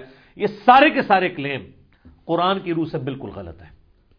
قرآن حکیم کو آپ پڑھیں گے تو یہ سارے کے سارے کلیمز آپ کو شب قدر کے بارے میں ملیں گے۔ قدر کا مطلب بھی ڈیسٹنی کی رات، جو رمضان المبارک کے آخری عشرے کی تاک راتوں میں آتی ہے، اور بخاری مسلم میں کئی احادیث اس کے اوپر گواہ ہیں، وہ میں اینڈ پہ انشاءاللہ بیان بھی کر دوں گا۔ تو قرآن کی روح سے تو یہ شب برات کے بارے میں جو کچھ کلیم کیا جا رہا ہے وہ بالکل غلط ہے، قرآن سے ہی ٹکراتا ہے۔ یہی تو ہم کہتے ہیں کہ صحیح احادیث قرآن کے خلاف نہیں ہوتی ہیں، ہمیشہ جعلی روایتیں، ضعیف روایتیں یہ قرآن کے خلاف جا رہی ہوتی ہیں، تو ہم مانتے بھی نہیں ان کو، الحمدللہ۔ میرے بھائیوں، جہاں تک اہل تشیع کا تعلق ہے، 15 شعبان کی رات آپ کو پتہ وہ بھی انا رہے ہوتے ہیں، دیگیں کھڑک رہی ہوتی ہیں، ایسے پورا سال ہی دیگیں کھڑکاتے رہتے ہیں۔ شیعہ کو جو شیطان نے دیگیں کھڑکانے کے اوپر لگا دیا ہے نا، جن کو یہ سارا خلافت اور ملوکیت کا سسٹم سمجھ تھا، سنی تو بیچارے رہی اس مسئلے سے نابلد نے نا، تو ان کو شیطان نے اس سمجھ کے باوجود وہ دیگیں کھڑکانے کے اوپر لگا دیا، پورا سال کوئی نہ کوئی ایونٹ کرتے رہتے ہیں۔ تو آپ کو 15 شعبان میں ادھر بھی دیگیں کھڑکتی نظر آئیں گی، تو آپ سمجھیں کہ شاید وہ کوئی سنی شاید یہ کہہ بھی دے کہ سنی شیعہ کا اجماع ہے شب برات پہ۔ وہ شب برات نہیں مناتے، وہ اسے شعبانیہ کہتے ہیں۔ ان کے نزدیک امام محمد بن حسن عسکری علیہ السلام کی وہ رات ولادت کی رات ہے، جو امام محمد مہدی وہ کہتے ہیں نا روپوش ہو چکے ہیں، وہ کہتے ہیں وہ اس رات پیدا ہوئے تھے، تو وہ ان کا یوم ولادت منا رہے ہوتے ہیں۔ اس شب برات کو وہ بھی نہیں مانتے، وہ اس کو شعبانیہ کہہ کے منا رہے ہوتے ہیں۔ تو یہ میں نے کلیریفیکیشن ضروری سمجھی اس حوالے سے، بعض اوقات ذہن میں آ جاتا ہے نا۔ شب برات سے ریلیٹڈ میں نے مسئلہ نمبر نیو 44 بڑا ڈیٹیل ریکارڈ کروا دیا تھا 2017 کے اندر، 8 سے آلموسٹ 3 سال پہلے، نیٹی گریٹی اس تک کور کی تھی۔ اب میں وہ ساری کور کروں تو کم از کم 2 گھنٹے چاہیے۔ میں موٹی موٹی باتیں مقدمے کے طور پہ آپ کے سامنے رکھ دوں گا تاکہ آپ کو معاملات کلیئر ہو جائیں۔ سب سے پہلے تو شعبان المعظم کی فضیلت، اس کے اوپر ہم ڈسکشن کرتے ہیں، خصوصاً روزوں کے اعتبار سے۔ تو اس حوالے سے صحیح بخاری اور صحیح مسلم کی متفق علیہ حدیث ہے، سیدہ عائشہ سلام اللہ علیہا کہتی ہیں کہ اللہ کے محبوب صلی اللہ علیہ وآلہ وسلم رمضان کے سوا کسی اور مہینے میں کثرت سے روزے نہیں رکھتے تھے سوائے شعبان کے، یعنی رمضان کا تو پورا مہینہ ہوتا تھا، اس کے علاوہ سب سے زیادہ روزے جس مہینے میں رکھتے تھے وہ کون سا مہینہ ہوتا تھا؟ شعبان کا۔ حتیٰ کہ صحیح مسلم میں ہی ایک اور حدیث ہے، یہ پہلی حدیث تو متفق علیہ تھی، متفق علیہ کا مطلب ہے دونوں میں، بخاری مسلم میں۔ مسلم شریف میں ایک حدیث ہے، اما عائشہ کہتی ہیں کہ نبی صلی اللہ علیہ وآلہ وسلم بعض اوقات شعبان کا پورا مہینہ ہی روزے رکھتے تھے، کانٹینیوس پورا مہینہ، یعنی اتنی آپ کو محبت تھی شعبان کے روزوں سے۔ حتیٰ کہ بخاری اور مسلم میں ایک حدیث ہے، سیدہ عائشہ کہتی ہیں رمضان کے مہینے میں میرے جو روزے پیریڈز کی وجہ سے، حیض کی وجہ سے چھوٹ جاتے تھے نا، تو مجھے پورا سال موقع نہیں ملتا تھا کہ میں روزوں کی قضا دوں سوائے شعبان کے، کیونکہ شعبان میں نبی صلی اللہ علیہ وآلہ وسلم خود روزہ رکھتے تھے، تو مجھے موقع مل جاتا تھا کہ میں اپنے روزوں کی قضا کر لیتی تھی۔ اب سیدہ عائشہ نے کوڈ ورڈز میں بات کی ہے، لیکن اسی حدیث میں بخاری مسلم میں وہ جو حدیث کا راوی ہے وہ کہتا ہے کہ اما عائشہ یہ کہنا چاہ رہی ہیں کہ نبی علیہ السلام کی مشغولیت کی وجہ سے میں روزوں کی قضا نہیں دے پاتی تھی، اور اس کو سپورٹو وہ بخاری مسلم کی حدیث ہے۔ نبی صلی اللہ علیہ وآلہ وسلم نے فرمایا کہ کوئی عورت اپنے خاوند کی اجازت کے بغیر نفلی روزہ نہ رکھے، یہ اس کے لیے حلال ہی نہیں ہے۔ مراد یہ کہ دن کے وقت بھی میاں بیوی ازدواجی تعلق قائم کر سکتے ہیں۔ تو جو اما عائشہ کہتی ہے نا کہ میں نہیں تھی رکھ سکتی، یعنی نبی علیہ السلام کی اجازت نہیں ہوتی تھی، تو یہ جو لوگوں میں مشہور ہے کہ جی دن کے وقت کوئی ازدواجی تعلق میاں بیوی قائم نہیں کر سکتے، تو اس کی بھی نفی بخاری مسلم کی احادیث کی روشنی میں ہو گئی، الحمدللہ۔ اب یہ روزے رکھنے کی وجہ کیا تھی؟ اس کو سپورٹو وہ حدیث ہے شعبان کے حوالے سے، سنن نسائی میں انٹرنیشنل نمبرنگ کے مطابق 2359 اور مشکات المصابی میں فٹ نوٹ پہ لکھی ہے 1305 نمبر جو حدیث ہے مشکات میں، اس کے فٹ نوٹ پہ شیخ زبیل زئی صاحب نے اس حدیث کی تصحیح کی ہے، اور اس حدیث کو شیخ البانی نے بھی صحیح کہا ہے۔ کون سی حدیث؟ جو سنن نسائی میں 2359 نمبر ہے، کہ اسامہ ابن زید کہتے ہیں کہ ہم نے نبی علیہ السلام سے پوچھا، اے اللہ کے محبوب صلی اللہ علیہ وآلہ وسلم، ہم نے آپ کو شعبان کے مہینے میں اتنے کثرت سے روزے رکھتے ہوئے دیکھا ہے کہ رمضان کے سوا کسی اور مہینے میں اتنے روزے نہیں رکھتے، تو اس کی وجہ کیا ہے؟ تو آپ صلی اللہ علیہ وآلہ وسلم نے فرمایا کہ یہ جو مہینہ ہے جو رجب اور رمضان کے درمیان آتا ہے، یہ آپ نے بات کیوں کی؟ رجب حرمت والا مہینہ اور رمضان ویسے ہی فضیلت والا مہینہ، تو حضور بتانا چاہ رہے ہیں کہ یہ دو فضیلت والے مہینوں کے سینٹر میں جو مہینہ آتا ہے نا، یہ بھی بہت فضیلت والا ہے۔ یہ جو مہینہ رجب اور رمضان کے درمیان آتا ہے، لوگوں کی اکثریت اس کی عظمت سے غافل ہے، جبکہ یہ ایسا مہینہ ہے کہ جس میں نامہ اعمال اللہ کے حضور پیش ہوتے ہیں، اور میری خواہش ہے کہ جب میرا نامہ اعمال پیش ہو رہا ہو تو میں روزے کی حالت میں ہوں۔ اچھا، اس سے یہ بات پتہ چل گئی کہ یہ بڑا اچھا موقع تھا کہ اللہ کے نبی کہہ سکتے تھے کہ 15 شعبان کی جو رات ہے نا، شب برات، اس رات میں نامہ اعمال پیش ہوتے ہیں، تو پھر ایک ہی روزہ رکھنا پڑتا۔ آپ پورا مہینہ رکھ رہے ہیں، کسی بھی وقت پیشی ہو سکتی ہے۔ یہ بھی اس بات کو سپورٹیو ہے، یہ والی حدیث۔ اچھا، یہ جو نامہ اعمال پیش ہوتے ہیں نا، تو صحیح مسلم میں اور جامعہ ترمذی میں حدیث ہے، نبی علیہ السلام نے فرمایا کہ ہر پیر اور ہر جمعرات کو بھی نامہ اعمال اللہ کے حضور پیش ہوتے ہیں۔ سال میں پیش ہوتے ہیں شعبان کے مہینے میں، ہفتے میں 2 دن، پیر اور جمعرات۔ حتیٰ کہ مسلم شریف میں حدیث ہے، نبی علیہ السلام تو پیر اور جمعرات کا روزہ بھی رکھتے تھے اسی وجہ سے۔ اور ایک اور وجہ تھی جو مسلم شریف میں ہی آتا ہے، جب پوچھا گیا آپ پیر کا روزہ کیوں رکھتے ہیں، تو آپ نے فرمایا فیہ ولدت وفیہ انزل علیہ، اس دن میں پیدا ہوا اور اس دن مجھ پہ پہلی وحی نازل ہوئی، یعنی جشن ولادت مصطفیٰ صلی اللہ علیہ وآلہ وسلم اور جشن نزول قرآن، یہ دونوں نبی علیہ السلام مناتے تھے۔ صحیح مسلم میں یہ حدیث موجود ہے، پیر کا روزہ رکھ کے۔ تو یہ ہفتے میں 2 دن نامہ اعمال، کون کون سے دن؟ پیر اور جمعرات۔ اچھا، روزانہ بھی نامہ اعمال پیش ہوتے ہیں سر؟ بخاری مسلم دونوں میں حدیث ہے، وہ بڑی مشہور حدیث کہ فجر کے وقت فرشتے آتے ہیں، وہ عصر کے وقت واپس چلے جاتے ہیں، اور عصر والے فجر کے وقت۔ اللہ پوچھتا ہے میرے بندوں کو کس حال میں پایا؟ تو کہتے ہیں جب گئے تھے فجر پڑھ رہے تھے تو آئے تھے تو عصر پڑھ رہے تھے۔ دوسرے کہتے ہیں جب گئے تھے تو عصر پڑھ رہے تھے تو آئے تھے تو فجر پڑھ رہے تھے۔ تو روزانہ بھی 2 دفعہ نامہ اعمال پیش ہوتے ہیں، لہٰذا ان چیزوں کو مکس نہیں کرنا چاہیے۔ میں ساتھ ساتھ کلیریفائی کر رہا ہوں، آپ دیکھیں آپ کتنے اہم ہیں۔ پوری کی پوری جو مخلوقات ہیں وہ انسان کی خدمت میں لگی ہوئی ہیں۔ فرشتے بھی یہی کام کر رہے ہیں کہ اللہ کو رپورٹ کر رہے ہیں کہ تیرا فلاں بندہ یہ کر رہا ہے، یہ کر رہا ہے۔ یعنی یہ ساری کی ساری انسانیت اللہ تعالیٰ کی یعنی کریشن کا کلائمیکس ہے۔ لقد خلقنا الانسان فی احسن تقویم، اللہ تعالیٰ نے اس کو بہترین تقویم کے اوپر پیدا کیا ہے، الحمدللہ۔ اچھا میرے بھائیوں، شعبان المعظم سمیت باقی سارے مہینوں میں 11 روزے تو اللہ کے نبی علیہ السلام ان احادیث کے تحت رکھ لیتے تھے۔ 8 روزے تو بن گئے نا، اگر آپ ایک مہینے میں 4 لگائیں، ہفتے 4 ہی ہوں گے نا، 28 دن ہوں گے تو 4 میں آپ 4 پیر اور 4 جمعرات کتنے ہو گئے؟ 8، اور 3 روزے ایام 20 کے، جب چاند گول ہو جاتا ہے، 13، 14 اور 15 چاند کی، ایام 20 کا روزہ اسے کہتے ہیں، جب خوب روشن ہو، یعنی اس کو روشنی کے لیے لفظ 20 کا لفظ استعمال ہوتا ہے۔ عربی میں کہیں گے تو بعد ہے، بیض بنے گا، اور اردو میں ایام 20، تو وہ 13، 14، 15 کے، اس کو سپورٹیو حدیث ہے، بخاری مسلم دونوں میں ہے۔ سیدنا ابو ہریرہ کہتے ہیں مجھے نبی صلی اللہ علیہ وآلہ وسلم نے وصیت کی تھی 3 کاموں کی، نمبر 1 مہینے میں 3 روزے، نمبر 2 روزانہ اشراق کی نماز، اسی کو چاشت بھی کہتے ہیں، اسی کو دوحہ بھی کہتے ہیں، اسی کو اوابین بھی کہتے ہیں۔ یہ جو مغرب والی اوابین ہے نا، یہ بابوں کی ہے، تو پھر ہم کیوں نہ عرض کریں کہ مرنے سے پہلے ہے مسلمان، کر لے اس پہ غور، کتابوں کا خدا اور ہے، بابوں کا خدا اور۔ مسلم شریف میں اوابین کی نماز چاشت اور اشراق کی نماز کو کہا گیا، توبہ کرنے والوں کی نماز۔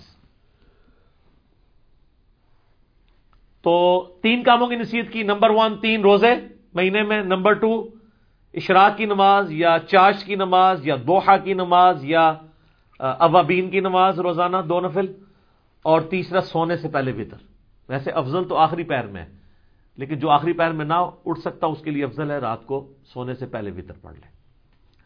صحیح مسلم میں حدیث ہے، اما عائشہ کہتی ہے کہ نبی علیہ السلام کم از کم مہینے میں 3 روزے ضرور رکھا کرتے تھے، اور بعض اوقات اس چیز کی بھی پرواہ نہیں کرتے تھے کہ وہ دن کون سے ہیں، یعنی عمومی عمل تو 13، 14، 15 کا تھا، اس کے علاوہ بھی آپ 3 کی گنتی آپ نے پوری کرنی ہوتی تھی اگر کبھی رہ بھی جائیں، لیکن عمومی عمل وہی تھا۔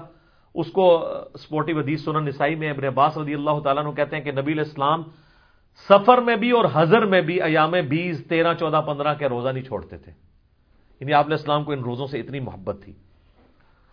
اور بخاری اور مسلم دونوں میں حدیث ہے کہ مہینے میں 3 روزے رکھنے والا، یہ ایام 20 کے، خواہ وہ 13، 14، 15 کو رکھ لیے جائیں یا کبھی کسی بھی وقت رکھ لیے جائیں، یہ بھی آسانی دے دی ہے۔ پورے مہینے میں کبھی 3 کی گنتی، چاہے کٹھی پوری کریں، الگ کر کے پوری کریں۔ بخاری مسلم کے الفاظ ہیں جو یہ 3 روزے رکھ لے گا وہ گویا ایسا ہے کہ اس نے ہمیشہ کے روزے رکھے ہیں۔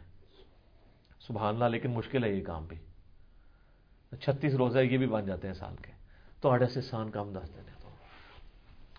صحیح مسلم میں، جامعہ ترمذی میں، سنن ابی داؤد میں، سنن نسائی میں، سنن ابن ماجہ میں، 5 کتابوں میں، یہ جو 6 پڑھی ہیں نا، مشکات میں بھی آ گیا، وہ تو اسی کے نوٹس ہیں نا، یہ جو آپ کے سامنے 7 کتابیں پڑھی ہیں اس میں سے صرف بخاری کو نکال دیں، باقی ساری کتابوں میں حدیث ہے انکلوڈنگ صحیح مسلم کہ نبی علیہ السلام نے فرمایا جس نے رمضان مبارک کے روزے رکھے اس کے بعد شوال کے 6 روزے رکھ لیے، وہ گویا ایسا ہے کہ اس نے زمانے بھر کے، پورے سال کے، پوری زندگی کے روزے رکھ لیے۔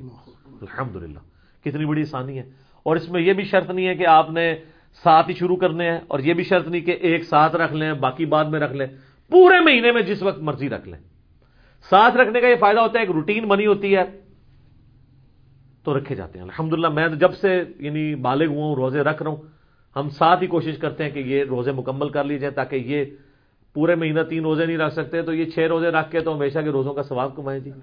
اچھا، یہ بعض لوگ پریشان ہوتے ہیں کہ یار مشقت کم ہو رہی ہے، ثواب زیادہ، یہ کیسے پاسبل ہے؟ سر، اللہ تعالیٰ نے نبی علیہ السلام کو ہر طرح کے لوگوں کے لیے پیغمبر بنا کے بھیجا ہے، آسانیاں بھی رکھی ہیں۔ ایک آپ کو اور بڑی آسانی بتاؤں جو میں اس کو آج فیل کر سک رہا ہوں، میری سالوں روٹین تھی، یہ میں کوئی تکبر کے طور پہ نہیں بتا رہا، صرف سمجھانے کے لیے، فجر سے اشراق تک مسجد میں بیٹھنے کی ایک بڑا پرسکون وقت ہوتا ہے، بندہ اذکار کر لیتا ہے، لیکن جب سے یہ آپ کو پتہ ہے دعوت کے والے سے ازمائش شروع ہوئی ہے تو اب تو یہ امپاسبل ہو گیا۔ تو ہمارے لیے پھر وہ آسان وظیفہ ہے۔ صحیح مسلم میں حدیث ہے، سیدہ جویریہ نبی علیہ السلام کی بیوی، نبی علیہ السلام ایک دفعہ، آپ کی بھی عادت تھی، صحیح مسلم شریف میں ہی آتا ہے، آپ علیہ السلام مسجد میں بیٹھے رہتے تھے حتیٰ کہ سورج انتہائی بلند ہو جاتا، اور صحابہ کے الفاظ ہیں کہ آپ مجلس کیا کرتے تھے، میں نے اسی سے اپنی نام مجلس رکھا تھا، مجلس نمبر 1 میں نے حدیث بھی بتائی تھی مسلم شریف کی۔ اور اس دوران ہم زمانہ جاہلیت کے واقعات کو یاد کر کر کے ہنسا کرتے تھے، نبی اسلام ہمارے ساتھ مسکرا دیتے تھے کہ اسی فلانے دربار تے دیگاں چڑھا دے سا، آج کے دور میں، اس وقت بتوں میں چڑھائی جاتی تھی نا، تو حضور بھی یعنی وہ کہتے تھے شکر اللہ نے ہمیں ہدایت دی۔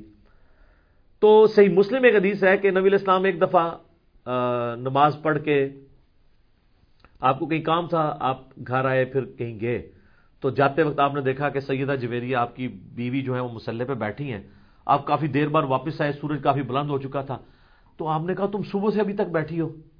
کہا یا رسول اللہ، فرمایا دیکھو تم صبح سے بیٹھی ہو اور میں نے تمہارے آنے کے بعد 4 کلمات 3 دفعہ پڑھے اور مجھے تم سے زیادہ ثواب مل گیا۔ انہوں نے کہا یا رسول اللہ کون سے؟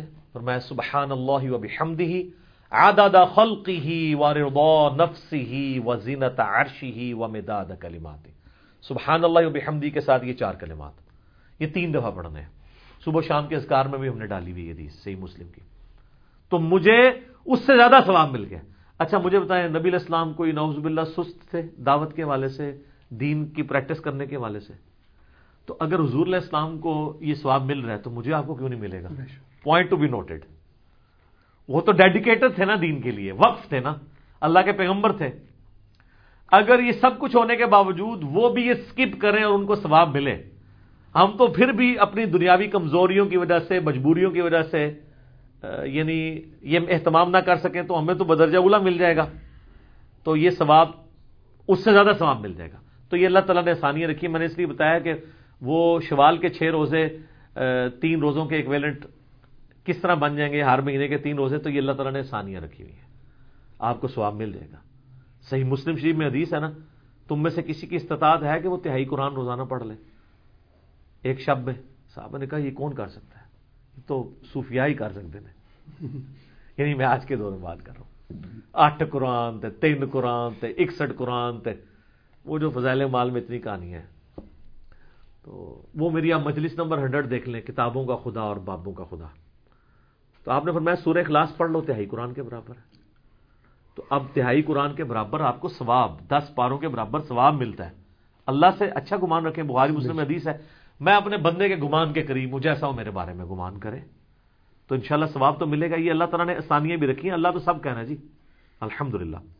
اچھا, یہ ایام 20 کے روزوں سے ایٹ لیسٹ یہ تو آپ کو اندازہ ہوا کہ 15 شعبان کا روزہ تو ویسے ہی سنت بن گیا, کیونکہ 15 تو ایام 20 میں آتی ہے نا, 13, 14, 15. 15 شعبان کا روزہ شب برات والی روایتیں ثابت نہ بھی ہوں, الگ سے بھی بخاری مسلم کی احادیث کی روشنی میں جتنی میں نے بیان کی, ایام 20 کے روزوں میں سے تو ایک روزہ آتا ہے. لیکن یہ ایک ایسا خاص روزہ ہے, اس کی اسپیشلٹی علیحدہ سے بھی احادیث میں آئی ہے اور بخاری مسلم میں آئی ہے. ایک حدیث ہے بخاری اور مسلم میں, ایک صحابی سے نبی علیہ السلام نے سوال کیا, اصمت من سرر شعبان, کیا تو نے شعبان کے سرر کا روزہ رکھا ہے؟ انہوں نے کہا نہیں یا رسول اللہ. تو آپ نے فرمایا اب جب رمضان گزر جائے تو شوال کے مہینے میں 2 روزے رکھ لینا. اچھا, یہ سرر کا جو لفظ استعمال ہوا ہے نا, اس کا معنی عربی میں کنارہ بھی بنتا ہے, اردو میں بھی آپ سرا, سرر, اور سینٹر بھی بنتا ہے. اس حدیث میں کلیئر نہیں کہ نبی علیہ السلام کس روزے کی بات کر رہے تھے, پہلے عشرے کا آخری روزہ یا آخری عشرے کا آخری روزہ یا درمیانے کا آخری روزہ یا درمیان والا روزہ, کون سا روزہ؟ اس کو سپورٹیو ایک حدیث ہے صحیح مسلم میں 2745 انٹرنیشنل نمبر کے مطابق, اس میں الفاظ ہیں کہ سرتی ھذا الشہر, اس مہینے شعبان کے جو سرہ کا, سرہ کسے کہتے ہیں عربی میں؟ ناف کو, نیول, وہ نا فوق السرہ اور تحت السرہ, ناف کے نیچے ناف کے اوپر. اللہ سرہ نہیں ہے, فوق ہے, فوق اینو کہتے ہیں. اللہ ہوتا ہے ایگزیکٹ, اپون اینڈ بلو, نٹ آن. تو یہ بھی آلموسٹ سینٹر آف گریوٹی بن رہا ہوتا ہے جسم کا, سینٹر. تو ناف کا, شعبان کے ناف کا روزہ رکھا ہے. تو اچھا, یہ لفظ جو ہے نا وہ کھوکھلی چیز کے لیے بھی استعمال ہوتا ہے, اس لیے سینٹر کے لیے بھی استعمال ہوتا ہے. تو وہ جو کسی ایک چیز کو اندر سے ہالو کیا جائے وہ بھی سینٹر بن رہا ہوتا ہے. تو اس سے 15 شعبان کا روزہ ہی ثابت ہوتا ہے. اور اس میں میرا تفرد نہیں ہے, اہل سنت میں ایک بہت بڑا ایک مکتب فکر جو اہل حدیث سے نکلا ہے, جماعت المسلمین والے, وہ تو اس روزے کو واجب کہتے ہیں. ہم اسے واجب نہیں سمجھتے, سنت ہے. وہ کہتے ہیں وہ جو نبی اسلام نے کہا تھا اگر چھوٹ کے تو 2 رکھنا, تو ہم کہتے ہیں وہ تو خاص لوگوں کے لیے آپ نے فرما دیا, امت کے لیے عام نہیں فرمایا, امت کے لیے نہیں, ان کے لیے. وہ تو نابینے کو بھی بخاری مسلم میں آتا ہے, آپ نے کہا تھا اذان کی آواز آتی ہے نماز مسجد میں ہی پڑھنی ہے. ہمارے لیے حدیثیں ہیں کہ خوف, بارش, کرونا, جو بھی ہو اجازت ہے. ہمارے لیے ذرا آسانی ہے, ڈفرنٹ ہے. تو دوسری طرف جو لوگ ہیں نا 15 شعبان کے روزے کے مخالف, وہ کہتے ہیں کہ جی یہ دیکھیں نا جی, یہ وہ ایام 20 کا روزہ آپ 15 کا رکھتے تھے, 15 شعبان کا نہیں رکھتے. چلو سر آپ 15 شعبان کی نیت نہ کریں, ایام 20 کی کر لیں. کہتے ہیں اس لیے اس کے ایکویلنٹ 2 رکھوائے جا رہے ہیں. تو سر 3 کے ایکویلنٹ 2 نہ رکھوائے جاتے ہیں, ایام 20 تو 3 ہے. تو آپ کہتے ہیں کہ 3 روزے رکھو شوال میں, ایک کے بدلے 2 رکھوائے پلنٹی کے طور پہ. تو 15 شعبان کے روزے کی بات, ویسے تو آپ رکھیں 13, 14, 15 تینوں, لیکن ایٹ لیسٹ 15 کا تو رکھیں. ہماری تو کوشش ہو جائے ہے کہ رکھا جائے, یہ روزہ رکھا جائے, ثواب اس کی فضیلت حاصل کی جائے, نبی علیہ السلام کا پسندیدہ ہے. اب میرے بھائیوں, ایک اور حدیث جو جامعہ ترمذی میں اور سنن ابن ماجہ میں موجود ہے کہ نبی علیہ السلام فرمایا کہ جب شعبان کا نصف گزر جائے تو پھر کسی کے لیے جائز نہیں کہ وہ روزہ رکھے. اس کی حکمت کیا ہے کہ رمضان کو پروٹوکول دینا ہے, فرض روزوں کو. اس حدیث سے بھی پتہ چلا کہ وہ جو سرے کا روزہ تھا نا, سرر شعبان, وہ آخری عشرہ تو نہیں بنتا, کیونکہ 15 کے بعد تو آپ اجازت نہیں دے رہے روزہ رکھنے کی, 15 تک اجازت ہے. تو پھر سرا 15 بن گیا, کیونکہ اگلے 15 میں تو اجازت ہی نہیں ہے. البتہ ایک ایکسیپشن ہے, بخاری مسلم میں حدیث ہے, نبی علیہ السلام فرمایا کوئی شخص شعبان کے آخری 2 دن رمضان سے 1-2 دن پہلے روزہ نہ رکھے سوائے اس شخص کے جو پورا شعبان ہی روزے رکھ رہا ہو، اس کو اجازت ہے کہ وہ رکھ سکتا ہے، باقیوں کے لیے 15 آخری روزہ ہے، 15 کے بعد روزہ نہیں رکھ سکتے۔ تو یہ بھی سپورٹیو حدیث ہے سرر شعبان کو کہ وہ سینٹر میں روزہ بنتا ہے۔ اچھا، تو میں ریکویسٹ کروں گا اپنے بھائیوں سے کہ بخاری مسلم کی جو حدیث ہے سرر شعبان کے روزے والی، اللہ کا نام لے کے روزہ رکھ لیں، 15 شعبان کا کم از کم رکھیں، اگر 3 دن نہیں رکھ سکتے اور اس فضیلت سے محروم نہ ہو۔ ختم سحری کا وقت آپ اپنے چارٹ کے اوپر چیک کر لیں۔ اچھا، ختم سحری بڑا آسان بھی ہے، کوئی آپ کو ایپ بھی کرنے کی ضرورت نہیں ہے، آپ لائیو گوگل میں اگر لکھیں نا تو سن رائز ٹوڈے، فجر ٹوڈے اور اپنے سٹی کا نام، وہ سارے نمازوں کے ٹائمنگ دے دیتا ہے، شافعی حنفی سارے دیتا ہے، وہ صرف اثر میں ہی فرق ہے نا شافعی حنفی کا، باقی تو سارے سیم ہی ہے۔ تو وہ روزہ ضرور رکھا جائے۔ اس دفعہ امید ہے یہ آلموسٹ 4:30 کے قریب ختم سحری ہو رہی ہوگی جیلم میں، راؤنڈ اباؤٹ، اور افطار 6:30 کے بجے شام، باقی آپ دیکھ لیجئے گا، میں نے آپ کو اپروکسیمیٹلی بتا دیا۔ اب آ جائیں میرے بھائیوں، جو شب برات کی فضیلت کے حوالے سے بات کی جاتی ہے، تو ایک جو فضیلت بیان کی جاتی ہے میں بعد میں حدیث بیان کرتا ہوں، اس میں ایک چیز تو جنرل ہے، بخاری مسلم میں وہ روزانہ فضیلت ہے، نہ اس میں شب قدر نہ شب برات کو بھی دخل ہے۔ بخاری مسلم دونوں میں حدیث ہے کہ اللہ تعالیٰ آخری تہائی رات میں، یعنی اگر رات ہے نا 8 گھنٹے کی، تو آخری آپ سمجھ لیں آلموسٹ 2.5 گھنٹوں میں، 2.75 گھنٹوں میں، اور رات ہوتی ہے غروب آفتاب سے لے کے فجر کا وقت داخل ہونے تک، آخری 1/3 حصہ جب فجر کے ہونے میں رہ جاتا ہے تو اللہ تعالیٰ آسمان دنیا پہ نزول فرماتا ہے جیسا کہ اس کی شان کے لائق ہے، اور فرماتا ہے، ندا دیتا ہے کہ ہے کوئی مجھ سے بخشش کا طلبگار کہ میں اسے بخش دوں، ہے کوئی مجھ سے مانگنے والا کہ میں اسے عطا کروں، اور یہ ندا آتی رہتی ہے حتیٰ کہ فجر کا وقت داخل ہو جائے۔ تو یہ تو روزانہ ہو رہا ہے، اس میں نہ رمضان کی لیلۃ القدر کو کوئی دخل ہے، نہ ان کی بنائی ہوئی شب برات کو کوئی دخل ہے، یہ تو روزانہ ہی ہے شب قدر، البتہ آخری تہائی رات میں۔ شب قدر جو رمضان والی فضیلت ہے وہ یہ ہے کہ غروب آفتاب سے لے کے فجر تک پوری رات وہ رہتی ہے فضیلت، تو وہ تو ایک رات ہے نا، باقی تو ہر رات میں اللہ تعالیٰ آسمان دنیا میں نزول فرماتا ہے جیسا کہ اس کی شان کے لائق ہے۔ اس کی کوئی تفصیل نہیں کہ جی آج جناب امریکہ میں اس وقت دن ہے تو ادھر رات ہو گئی ہے تو کتنے ہے، یہ متشابہات ہیں، یہ ہمارے فریم آف ریفرنس سے بات ہے، باہر ہے یہ چیزیں، ان کے اوپر، ان باتوں کے اوپر ہمیں ڈسکشن سے منع کیا گیا متشابہات کے اوپر۔ سورہ ال عمران کی آیت نمبر 7 ہے کہ جن لوگوں کے دلوں میں ٹیڑھ پن ہوتا ہے وہ متشابہات کے پیچھے لگتے ہیں، ہمارے پاس ڈیٹا ہی نہیں ہے اس کا، اس لیے اس کو ویل لیفٹ کرنا چاہیے۔ تو وہ حدیث بڑی مشہور حدیث ہے، جامعہ ترمذی میں 739 انٹرنیشنل نمبر کے مطابق، سنن ابن ماجہ میں 1389 اور مشکات میں بھی موجود ہے 1299۔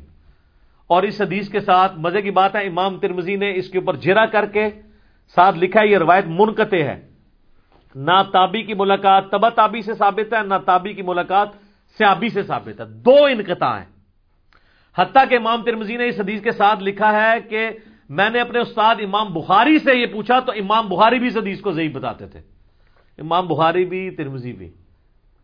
اور ڈاکٹر طاہر القادری صاحب اپنے شب برات کے لیکچر میں یہ حدیث ترمذی سے کھول کے پڑھ رہے، کہتے ہیں ترمذی پڑھ رہا ہوں صحاح ستہ میں سے، اور وہ حدیث پڑھنے کے بعد نا اینڈ پہ ٹھٹک گئے، کیونکہ اس کے بعد لکھا ہوا تھا، ان کو تو پتا تھا نا کہ امام ترمذی کہہ رہے کہ نہ میرے نزدیک یہ روایت ٹھیک ہے نہ امام بخاری کے نزدیک۔ تو ڈاکٹر صاحب ہم تو آپ کے دلائل بھی سامنے رکھتے ہیں، آپ ذرا جرت کرتے ہیں نا اور لکھتے کہ امام ترمذی نے اور بخاری نے کہانی کرائی ہے، میں وڈا کو اسکالر ہوں محدث ہوں۔ ویسے تو آپ البانی کے اوپر بھی جرا کرتے ہیں کہ البانی کو کیا اختیار ہے کہ جن حدیثوں کو امام بخاری یا امام ترمذی لے کے ہیں تو یہ ضعیف کہہ دے یا صحیح کہہ دے، تو آپ نے بھی تو یہی کام ڈالا ہے امت کے ساتھ، آپ نے وہ کیوں نہیں آگے پڑھا؟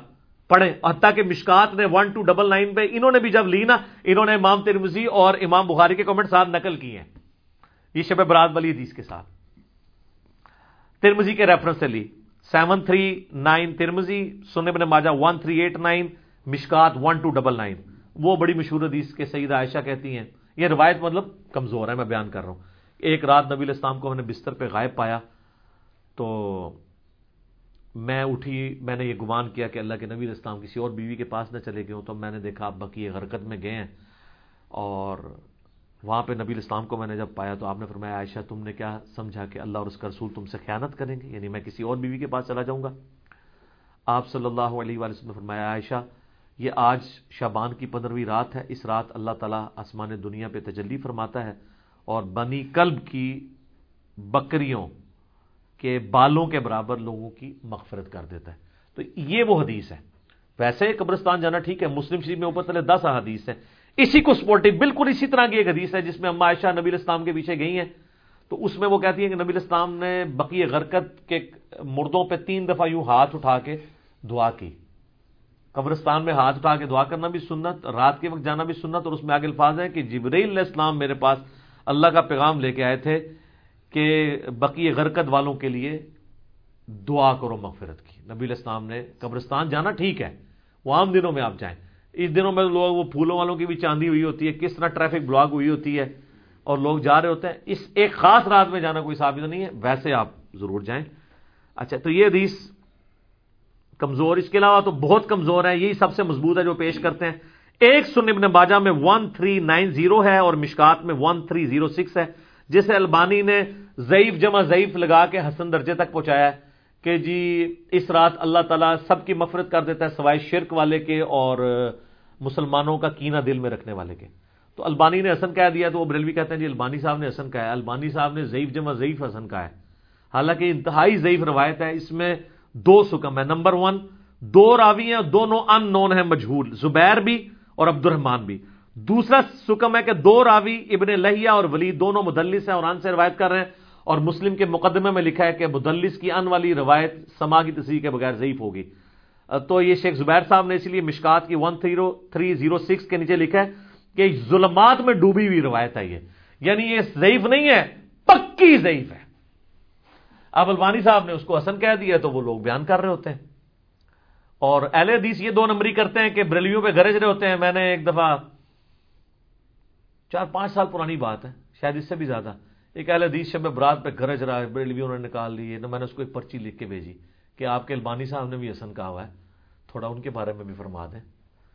تو کوئی اس نے پڑھ کے سائڈ پہ رکھ دی، بعد میں نے اس کو کہا، وہ کہتا جی کیوں مروانے لگے ہیں مجھے، ٹھیک ہے۔ اسی لیے تو ہم کہتے ہیں کہ مرنے سے پہلے اے مسلمان کر لے اس پہ غور، کتابوں کا خدا اور ہے، بابوں کا خدا اور، کتابوں کا دین اور ہے، بابوں کا دین اور کتابوں کا جہاں اور ہے، بابوں کا جہاں اور، اس کا ایک وکھرا ہی جہاں ہوتا ہے بابے کا، وہ ایک وکھرا ہی جہاں ہوتا ہے، اس جہاں کا مزہ ہی نہیں ہوتا، صحیح کہتے ہیں، ٹھیک ہے جی، وہ ایک امیجنیشن والا جہاں ہوتا ہے، ٹھیک ہے، ایلین ہوتا ہے، ٹھیک ہے، وہ کچھ بھی نہیں ہے، ہائپوتھیٹیکل ہوتا ہے۔ تو وہ انہوں نے کہا کہ نہیں وہ تو بابے سب کو پیارے ہوتے ہیں جناب، یہ بابے ایسا بڑا فتنہ ہے۔ تو یہ روایت جو ہے بالکل کمزور ہے جو یہ پیش کرتے ہیں، اور اس کو سپورٹیو حدیث ہے جو صحیح مسلم میں ہے 2684 اور مشکات میں 2052۔ نبی علیہ السلام نے فرمایا تم میں سے کوئی شخص بھی شب جمعہ کو عبادت کے لیے اور جمعے کے دن کو روزے کے لیے مخصوص نہ کرے، جس طرح یہودیوں نے ہفتے کے دن کو مخصوص کر لیا، عیسائیوں نے اتوار کو، نبی علیہ السلام نے آپ کو جمعہ مخصوص کرنے سے منع فرما دیا، سوائے جتنا بتایا ہے۔ شب جمعہ کو بھی مخصوص نہ کرو، نہ جمعے کے دن کو روزے کے لیے، الا یہ آگے الفاظ ہیں کہ کوئی شخص پہلے سے رکھ رہا ہو روزہ، یعنی جمعرات کے ساتھ جمعے کا روزہ رکھ سکتے ہیں یا جمعے کے ساتھ ہفتے کا، چھڑا جمعے دا نہیں۔ تو جو لوگ کہتے ہیں یار بےچارے شب برات میں عبادت بھی کر رہے ہیں، خیر ہے انہوں نے اگر ایک عبادت کے لیے مخصوص کیا ہے، کوئی ناچ گانا تو نہیں کر رہے، تو نبی علیہ السلام نے تو جمعے کے دن کو عبادت کے لیے مخصوص کرنے سے منع کر دیا ہے، روزے کے اعتبار سے اور شب جمعہ کو، جس کی فضیلت تھی تمام جمعے کا دن صحیح مسلم میں آتا ہے کہ یہ تمام دنوں کا سردار ہے، اس دن آدم علیہ السلام پیدا ہوئے اور اس دن قیامت بھی قائم ہوگی۔ اور ابو داؤد ترمذی میں حدیث ہے کہ جمعے کے دن مجھ پہ کثرت سے درود پڑھو، تمہارا درود مجھ پہ پیش کیا جائے گا، یہ یوم مشہود ہے۔ صحابہ نے کہا جب آپ علیہ السلام فوت ہو جائیں گے اور آپ کی ہڈیاں مٹی میں مل جائیں گی، اللہ اکبر کبیرہ، 295 سیل آ دینی تھی تھوڑے مولویوں نے، حضور نے کوئی گستاخی نہیں فرمایا، اللہ تعالیٰ نے حرام کیا ہے مٹی کے لیے کہ وہ نبیوں کے جسموں کو کھائے۔ ان اللہ حرم علی الارض ان تاکل اجساد الانبیاء، تو نبی جو ہیں ان کے جسم سلامت ہے، اس سے مسئلہ بھی تو کلیئر ہو گیا نا۔ تو جمعے کا دن اتنا بابرکت دن ہے درود شریف کے حوالے سے، ہر اعتبار سے، اسے بھی کہا گیا مخصوص اس حوالے سے نہیں کرنا، نہ شب جمعہ کو۔ پھر جو میں نے شروع میں بات کی تھی کہ قرآن حکیم کا مقدمہ تو اس کو سپورٹ ہی نہیں کرتا، یہ شب برات کی فضیلت میں قرآن کی جو آیت لے کے آتے ہیں نا، وہ سورہ الدخان سورت نمبر 44، اسی میں نے مسئلہ 44 رکھا تھا، اس کی شروع کی 6 آیات، اعوذ باللہ من الشیطان الرجیم، حامیم والکتاب المبین انا انزلناہ فی لیلۃ مبارکۃ انا کنا منذرین فیہا یفرق کل امر حکیم۔ حامیم، اس کتاب مقدس کی قسم، ہم نے بے شک اس قرآن کو ایک بابرکت رات میں اتارا ہے، اور جس رات میں اللہ کی قدرت کے کام اللہ تعالیٰ یعنی فرشتوں کو اسائنمنٹس بانٹ دیتا ہے، اور اپنے رب کی طرف سے یہ چیزیں نازل ہوتی ہیں، ہم بھی فرشتوں کو بھیجنے والے ہوتے ہیں۔ یہ کہتے ہیں جی یہ وہ رات ہے جو شب برات ہے۔ ہم کہتے ہیں یار قرآن خود بتا رہا ہے کہ وہ رات جس میں اللہ تعالیٰ نے قرآن نازل کیا وہ رات کون سی ہے؟ قرآن میں تو 2 راتیں تو نہیں آئی ہیں۔ وہ کہتے ہیں 2 راتیں ہیں، ایک میں نا لوح محفوظ سے پہلے سامان پہ آئی ہے، دوسرے سے نیچے آئی ہے۔ تو قرآن تو ایک رات کو ہی جانتا ہے، دوسری رات کو تو جانتا ہی نہیں قرآن۔ جس طرح اللہ تعالیٰ سورہ یونس میں کہتا ہے کہ اللہ کے علم میں تو کوئی اور الہ نہیں ہے سوائے میرے، مراد یہ کہ ہے ہی کوئی نہیں ہے، یہ نہیں ہے کہ اللہ کے علم میں نہیں کوئی ہے، اللہ کہتا ہے۔ تو میں کہتا ہوں قرآن تو نہیں جانتا، قرآن تو آپ کو یہ کہتا ہے کہ وہ رات کس مہینے میں ہے یہ بھی بتاتا ہے۔ سورۃ البقرہ آیت نمبر 185، شہر رمضان الذی انزل فیہ القرآن، انزل فیہ القرآن ھدی للناس وبینات من الھدی والفرقان۔ رمضان کا مہینہ وہ ہے جس میں قرآن نازل ہوا، جو سراپا ہدایت ہے، جس میں ہدایت کے روشن دلائل ہیں، اور یہ حق اور باطل میں تمیز کرنے والی کتاب ہے۔ بلکہ صحیح بخاری میں تو آیا محمد فرق بین الناس، محمد صلی اللہ علیہ وآلہ وسلم بھی لوگوں میں حق اور باطل میں فرق کرنے والی شخصیت ہے۔ تو یہ آ گیا، اور اسی پہ اللہ نے نہیں چھوڑا صرف رمضان میں، بلکہ یہ بھی بتا دیا کہ سورۃ القدر سورت نمبر 97 پوری کی پوری نازل کر کے یہ بھی بتا دیا کہ رمضان کا وہ دن نہیں تھا بلکہ رمضان کی رات تھی جس میں اللہ تعالیٰ نے اس قرآن کو نازل فرمایا۔ اور یہ جناب شب قدر لیلۃ القدر کی فضیلت ہے کہ اس کی فضیلت میں پوری سورت نازل ہوئی ہے، 97 نمبر سورت قرآن پاک کی۔ اعوذ باللہ من الشیطان الرجیم، بسم اللہ الرحمن الرحیم۔ انا انزلناہ فی لیلۃ القدر، بے شک ہم نے اس قرآن کو نازل کیا فیصلوں والی رات میں، ڈیسٹنی والی رات میں، عزت والی رات میں۔ یہ تمام ترجمے درست ہیں۔ وما ادراک ما لیلۃ القدر، اور تم کیا جانو کہ وہ عزت والی رات کون سی رات ہے، کیا اس کی اہمیت ہے۔ لیلۃ القدر خیر من الف شہر، یہ ایسی رات ہے جو 1000 مہینوں پر بھاری ہے، 80 سال سے زیادہ کا ثواب ملتا ہے اس ایک رات میں عبادت کرنے کا۔ تو 80 سال تو عمر ہی بڑے لوگوں کی کم ہوتی ہے، کم لوگوں کی۔ تنزل الملائکۃ والروح فیہا باذن ربہم، اس رات میں فرشتے نازل ہوتے ہیں اور روح قدس جبرائیل علیہ السلام بھی اپنے رب کے اذن سے، من کل امر، ہر طرح کا کام لے کے۔ وہی جو آیا تھا فیہا یفرق کل امر حکیم، جو یہ کہتے ہیں جناب آج پتے کٹ جانے نے، وہ سر وہ پتے کٹتے تھے شب قدر بھی، شب برات ہی نہیں۔ سلام، یہ رات سراپا سلامتی ہے، ہی حتی مطلع الفجر، اور یہ سلامتی کا سلسلہ فجر کے وقت داخل ہونے تک جاری رہتا ہے۔ تو اس کی خصوصیت ہے کہ مغرب سے لے کے فجر تک رہتا ہے، باقی بخاری مسلم میں روزانہ ہی رہتا ہے لیکن آخری 1/3 رات کے اندر۔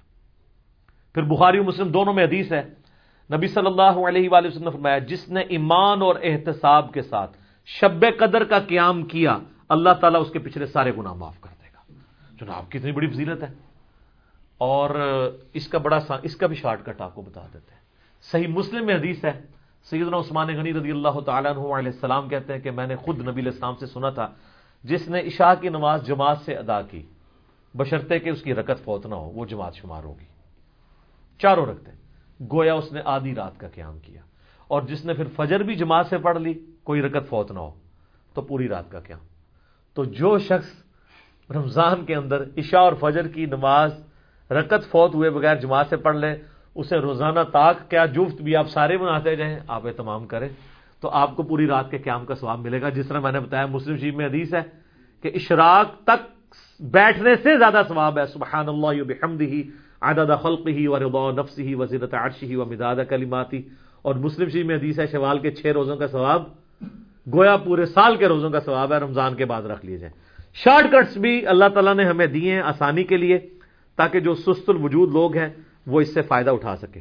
اور بخاری مسلم دونوں میں حدیث ہے، نبی علیہ السلام نے فرمایا کہ بڑی لمبی حدیث ہے، آپ نے پہلے 10 دن اعتکاف کیا، پھر آپ نے حجرے سے سر مبارک باہر نکالا، فرمایا اس عشرے میں وہ رات نہیں ہے، پھر اگلے 10 دن فرمایا اس میں بھی نہیں ہے، 20 میں روزے کے بعد نکلے، پھر آخری 10 دن میں آپ کو رات ملی تو آپ نے فرمایا کہ تم رمضان مبارک کے آخری عشرے میں سے اس کی طاق راتوں میں تلاش کرو، یعنی 21ویں 23ویں 25ویں 27ویں اور 29ویں جو آخری عشرے کی طاق راتیں بنتی ہیں۔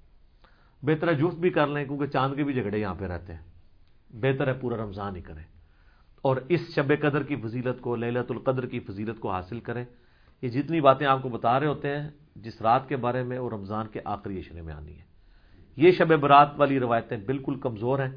ایک جو شعب الایمان امام بیہقی کی کتاب میں ایک تابعی سے صحیح سند سے ثابت ہے، مقبول تابعی، وہ یہ کہتے ہیں کہ اس رات اللہ تعالیٰ آسمان دنیا پہ نزول فرماتا ہے، یعنی شعبان کی 15ویں رات، اور جو لوگ لوگوں سے بغض نہیں رکھتے اور شرک نہیں کرتے ان کے سوا، یعنی ان لوگوں کو اللہ تعالیٰ بخش دیتا ہے، ان کے سوا باقی لوگوں کی بخشش نہیں ہوتی۔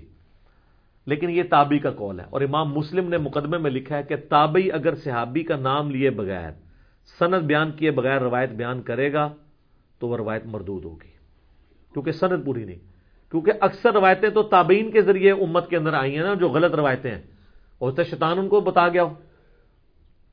ہاں جی، عبداللہ ابن مسعود صحیح مسلم کے مقدمے میں آتا ہے، عبداللہ ابن مسعود کہتے ہیں بعض اوقات شیطان کسی مجمع میں اتر کے حدیث بیان کر کے چلا جاتا ہے اور تمہیں پتہ نہیں ہوتا یہ بندہ کون ہے، تو جب تک پوری تحقیق نہ ہو حدیث آگے بیان نہیں ہوگی۔ جب تک کوئی تابعی یہ نہیں بتاتا کہ نبی علیہ السلام تک اس کا واسطہ کیا ہے تو اس کی روایت مردود ہے، نہیں ایکسیپٹ کی جائے گی۔ اور تابعین کے دور میں یہ سارا مسئلہ کھڑا ہوا ہے۔ صحیح مسلم کا مقدمہ پڑھیں، ابن عباس کہتے ہیں ایک زمانہ تھا لوگ آ کے ہمیں کہتے تھے قال رسول اللہ صلی اللہ علیہ وآلہ وسلم، تو ہم اس کی بات بڑی توجہ سے سنتے تھے، لیکن جب سے لوگوں نے حدیثیں گھڑنی شروع کی ہیں ابن عباس کے زمانے میں، اب ہم صرف اسی حدیث کو غور سے سنتے ہیں جو ہمیں پہلے پتا ہو، ادروائز ہم حدیث نہیں سنتے، کیونکہ لوگوں نے حدیثیں گھڑنا شروع کر دی ہیں۔ تو امام مسلم نے یہ مقدمہ 92 روایات لکھی ہیں کہ میں یہ مسلم شریف کیوں لکھ رہا ہوں، لوگوں نے کہانیاں بنانی شروع کر دی ہیں، اتنی بڑی کہانی کہ تابعین کی موجودگی میں ایک شخص آ کے کہتا ہے کہ ابن مسعود جب جنگ صفین کے موقع پہ ہمیں ملنے آئے تو انہوں نے ہم سے ایک حدیث بیان کی، تو وہ کہتا ہے، دوسرے تابعین کہتے ہیں کہ یہ ابن مسعود رضی اللہ تعالیٰ عنہ قبر سے باہر نکل آئے تھے اور حدیث بیان کر کے تمہیں چلے گئے، وہ تو 33 ہجری کے اندر فوت ہو چکے تھے اور جنگ صفین ہوئی ہے 37 ہجری کے اندر، تو ابن مسعود قبر سے آگے کیسے بیان کر کے چلے گئے؟ اب ان کو کوئی بتایا کہ جناب سر تو آڈے بعد جو کام پہ آ جائے نا، وہ کہتے ہیں جناب امام جعفر صادق علیہ السلام نے نعوذ باللہ قبر سے نکل کے 40 سال کے بعد بايزيد کو بیعت کیا، بايزيد نے 90 سال بعد نکل کے ابو الحسن خرقانی نو بیعت کیتا، اور ویسی سلسلہ چلتا ہے، سب کہانیاں جھوٹ، سب فراڈ چل رہا ہے۔ تو جب ہم اس پہ بولتے ہیں تو ان کو غصہ آتا ہے، تو ہم پھر عرض ہی کر سکتے ہیں کیا کہ مرنے سے پہلے اے مسلمان کر لے اس پہ غور، کتابوں کا خدا اور ہے، بابوں کا خدا اور یقین جب جان لے ایک دفعہ بھی تو نے کبھی زندگی میں سے سیریس لیا نا ہماری صدا کو، اور مجلس 100 تو نے دیکھ لی، تیرے اندر سے پھر آواز نکلے گی کیا کہ نہ میں وابی نہ میں بابی، میں ہوں مسلم علمی کتاب۔ ٹھیک ہو گیا جی، جزاکم اللہ خیر۔ علی بھائی اگلا سوال ہے، صحیح بخاری اور صحیح مسلم دونوں میں ایک حدیث ہے جس کا مفہوم کچھ اس طرح سے ہے کہ مدینہ شریف میں نہ تو دجال داخل ہو سکے گا اور نہ ہی کوئی وبائی مرض اور طاعون داخل ہو سکے گا، اللہ تعالیٰ فرشتوں کے ذریعے اس کی حفاظت فرمائے گا، جبکہ دوسری طرف سعودی حکومت نے کرونا کے ڈر سے حرمین شریفین کا لاک ڈاؤن کر رکھا ہے، کیا ان سعودی علماء کو نبی صلی اللہ علیہ وآلہ وسلم کی مبارک زبان پر یقین نہیں ہے؟ دیکھیں یہ کرونا نے تو بڑی مصیبت کھڑی کر دی ہے، علماء ایک دوسرے کے خلاف کلپ ریکارڈ کروا رہے ہیں، علماء جو ہیں وہ ایسی یعنی کہانیاں بیان کر رہے ہیں اور ایک دوسرے کے خلاف کوئی بھی پراپوگنڈا جانے کا موقع نہیں جانے دے رہے۔ اسی میں سے ایک یہ بھی موقع ہے سعودی حکومت کے اوپر چڑھنے کا سعودی حکومت کے کئی ایک کام ہیں جن کو میں بالکل غلط سمجھتا ہوں، خلاف شرع سمجھتا ہوں، اور میں کہتا ہوں کہ اسلام کے خلاف سازش ہے وہ. اس کے باوجود جو چیز جتنی حق ہے اس کو اتنا بیان کرنا چاہیے. یہ جو آپ نے حدیث بیان کی بخاری مسلم دونوں میں موجود ہے کہ جو دجال ہے وہ مکے اور مدینے دونوں میں داخل نہیں ہوگا، اور بخاری مسلم میں مدینہ شریف کے لیے اسپیسیفکلی ہے کہ وہاں پہ طاعون کا مرض بھی نہیں آئے گا. لیکن اس کا تعلق قرب قیامت کے ساتھ ہے.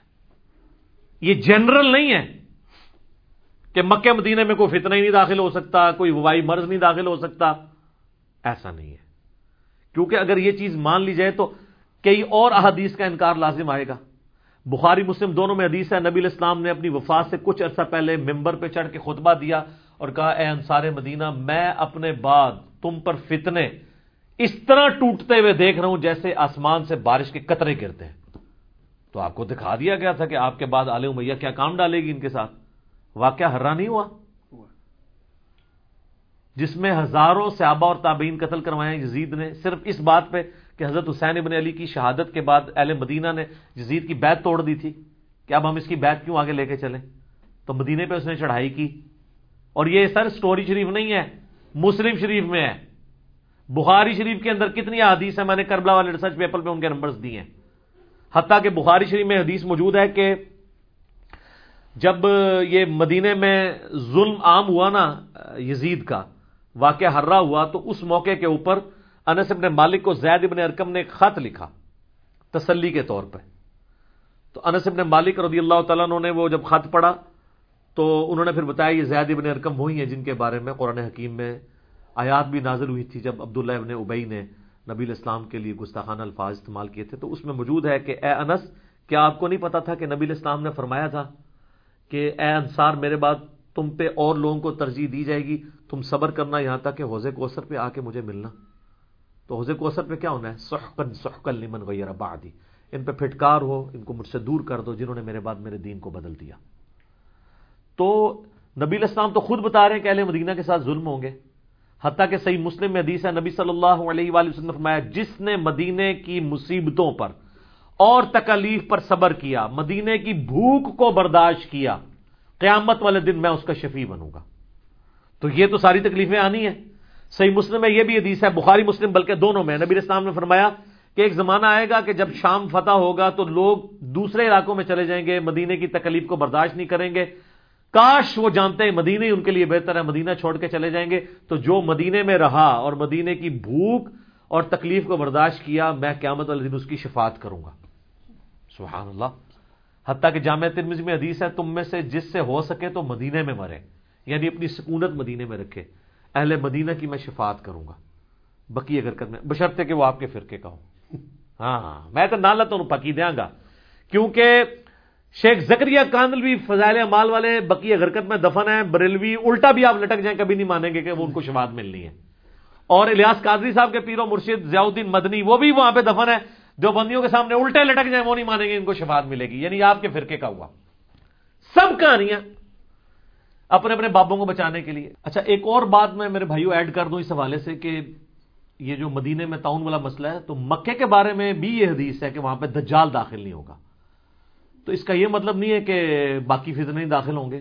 بخاری مسلم دونوں میں حدیث ہے کہ قرب قیامت میں ایک پتلی ٹانگوں والا حبشی کعبے کی اینٹ سے اینٹ بجا دے گا. مسلم شریف میں کئی ایک احادیث ہیں کہ یزید کے دور میں عبداللہ ابن زبیر کو شہید کرنے کے لیے یزید نے جو فوجیں بھیجی، انہوں نے خانہ کعبے کے اوپر منجنیق سے پتھراؤ کیا، غلاف کعبہ جل گیا، ایک دیوار ڈیمیج ہو گئی. اس کے بعد پھر عبد الملک بن مروان کے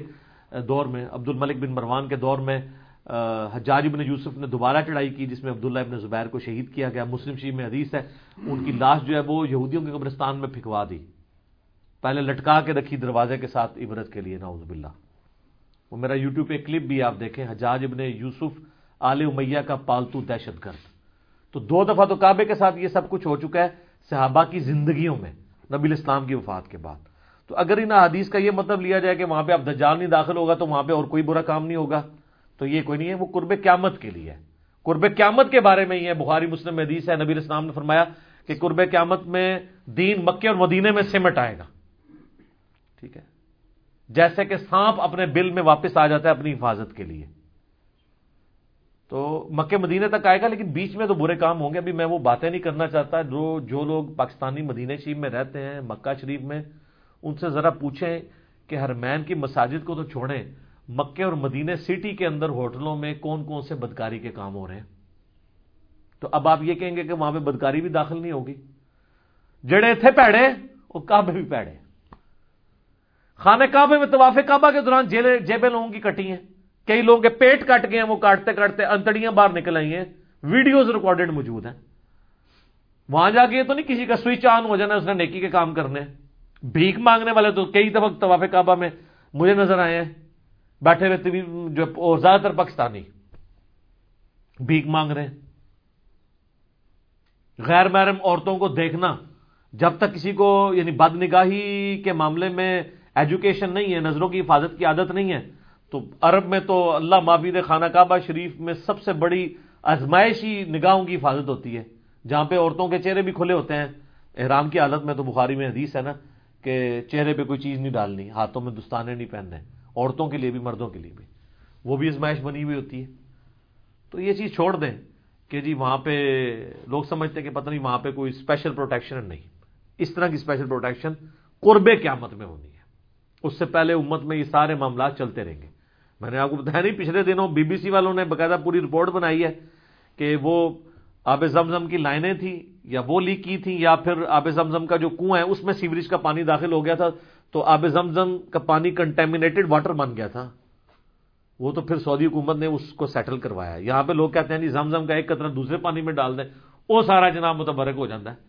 حالانکہ گٹر کا پانی کا ایک قطرہ زمزم میں ڈل گیا تو وہ بیماریوں والا بن جائے گا. اللہ کو نے دنیا کے معاملات کو فزیکل فنامنا کے ساتھ جوڑا ہوا ہے. تو اس لیے ان احادیث کو مس کوٹ نہ کیا جائے، احادیث کا علم حاصل کریں، کانٹیکسٹ کے ساتھ چیزوں کو دیکھیں. اور یہ بھی یاد رکھیے گا بخاری مسلم میں حدیث ہے، جو کوئی طاعون کے مرض میں یا کسی وبائی مرض میں مر گیا تو نبی علیہ السلام نے کہا میں نے اللہ سے اسپیشل دعا کی ہے کہ اللہ تعالیٰ اس کو شہادت کا درجہ عطا فرمائے گا. ٹھیک ہے. اور جہاں تک تعلق ہے ابھی یہ حج کا یا عمرے کا، اس پہ میری پہلے بھی ویڈیو آ چکی ہے. اللہ کرے کہ معاملات جلدی سیٹل ہو جائیں. طواف ابھی بھی جاری ہے وہاں پر، لیکن لمیٹڈ لوگوں کا. عمرہ وہاں کے لوکل لوگوں کو اجازت ہے، باہر کے لوگوں کو نہیں ہے، کیونکہ ایران سے بھی وہ زائرین کی وجہ سے ہی سارا وہ معاملہ پھیلا. یہاں پہ بھی حجر اسود ایک بڑا ذریعہ تھا اس حوالے سے کہ وہاں پہ لوگ آ کے اس کا چونکہ بوسہ لیتے تھے تو یہ آپ کے سلائیوا سے ٹرانسفر ہوتی ہے چیز. تو یہ تو ریویلڈ نالج کو سپورٹیو چیزیں جو ایکوائرڈ نالج میں موجود ہیں، ہم نے اس کو اس طریقے سے لے کے چلنا ہے. ٹھیک ہے. بخاری میں حدیث ہے کہ کوئی مرض متعدی نہیں ہوتا، لیکن جو کوڑ کا مریض ہے، جزام کا، مجذوب نہیں مجزوم، اس سے ایسے بھاگو جیسے کہ تم شیر سے بھاگتے ہو. اور صحیح مسلم میں حدیث ہے کہ بنو ثقیف کا ایک بندہ آیا جو کوڑ کا مریض تھا، جزام کا. نبی علیہ السلام نے باہر سے کہا کہ تیری بیعت ہوگی، تو چلا جا. آپ نے ہاتھ نہیں ملایا. نبی علیہ السلام وَإِنَّكَ لَعَلَىٰ خُلُقٍ عَظِيمٍ، اخلاق کے بلند ترین درجے پہ فائز ہے. آپ علیہ السلام بد اخلاق نہیں ہے. اس چیز کو کوئی بد اخلاقی شمار نہ کرے. تو معاملات کو دیکھ کے چلنے کی ضرورت ہے. اور اب میرا ایک معصومانہ سوال ہے آپ کا دماغ کھولنے کے لیے، تاکہ مرنے سے پہلے آپ مسلمان کر لے اس پہ غور. کتابوں کا خدا اور ہے، بابوں کا خدا اور. حجر اسود اگر ذریعہ بن سکتا ہے ان چیزوں کا، جو جنتی پتھر ہے، بلکہ ترمذی میں آتا ہے جنتی یاقوت ہے جو جنت سے نازل ہوا. اس وقت سفید تھا، بعد میں لوگوں کے گناہوں کی وجہ سے یہ سیاہ پڑنا شروع ہو گیا. اور بخاری مسلم میں حدیث ہے، حضرت عمر کہتے ہیں حجر اسود تو ایک پتھر ہی ہے، نہ کسی کو نفع دے سکتا ہے نہ نقصان. اگر میں اپنے نبی علیہ السلام کو نہ دیکھتا تو میں کبھی نہ تجھے چومتا. حضرت عمر نے عقیدہ دیا کہ جنتی یاقوت بھی کوئی آپ کو نفع نقصان نہیں دے سکتا، تو یہ دنیاوی آپ نے جو یہ پتھر پہنے ہوئے ہیں اور آپ اس کے بارے میں عقیدہ رکھتے ہیں تو باطل ہے. بعض لوگوں نے کہانی بھی آگے جوڑی ہے، وہ المستدرک الحاکم میں ہے، لیکن وہ روایت ضعیف ہے بلکہ موضوع ہے. ابو ہارون متروک کذاب جھوٹا راوی ہے اس میں، کہ مولا علی نے کہا کہ امیر المومنین یہ نفع بھی دیتا ہے اور نقصان بھی دیتا ہے، کیونکہ نیکیوں کی گواہی دے گا قیامت والے دن.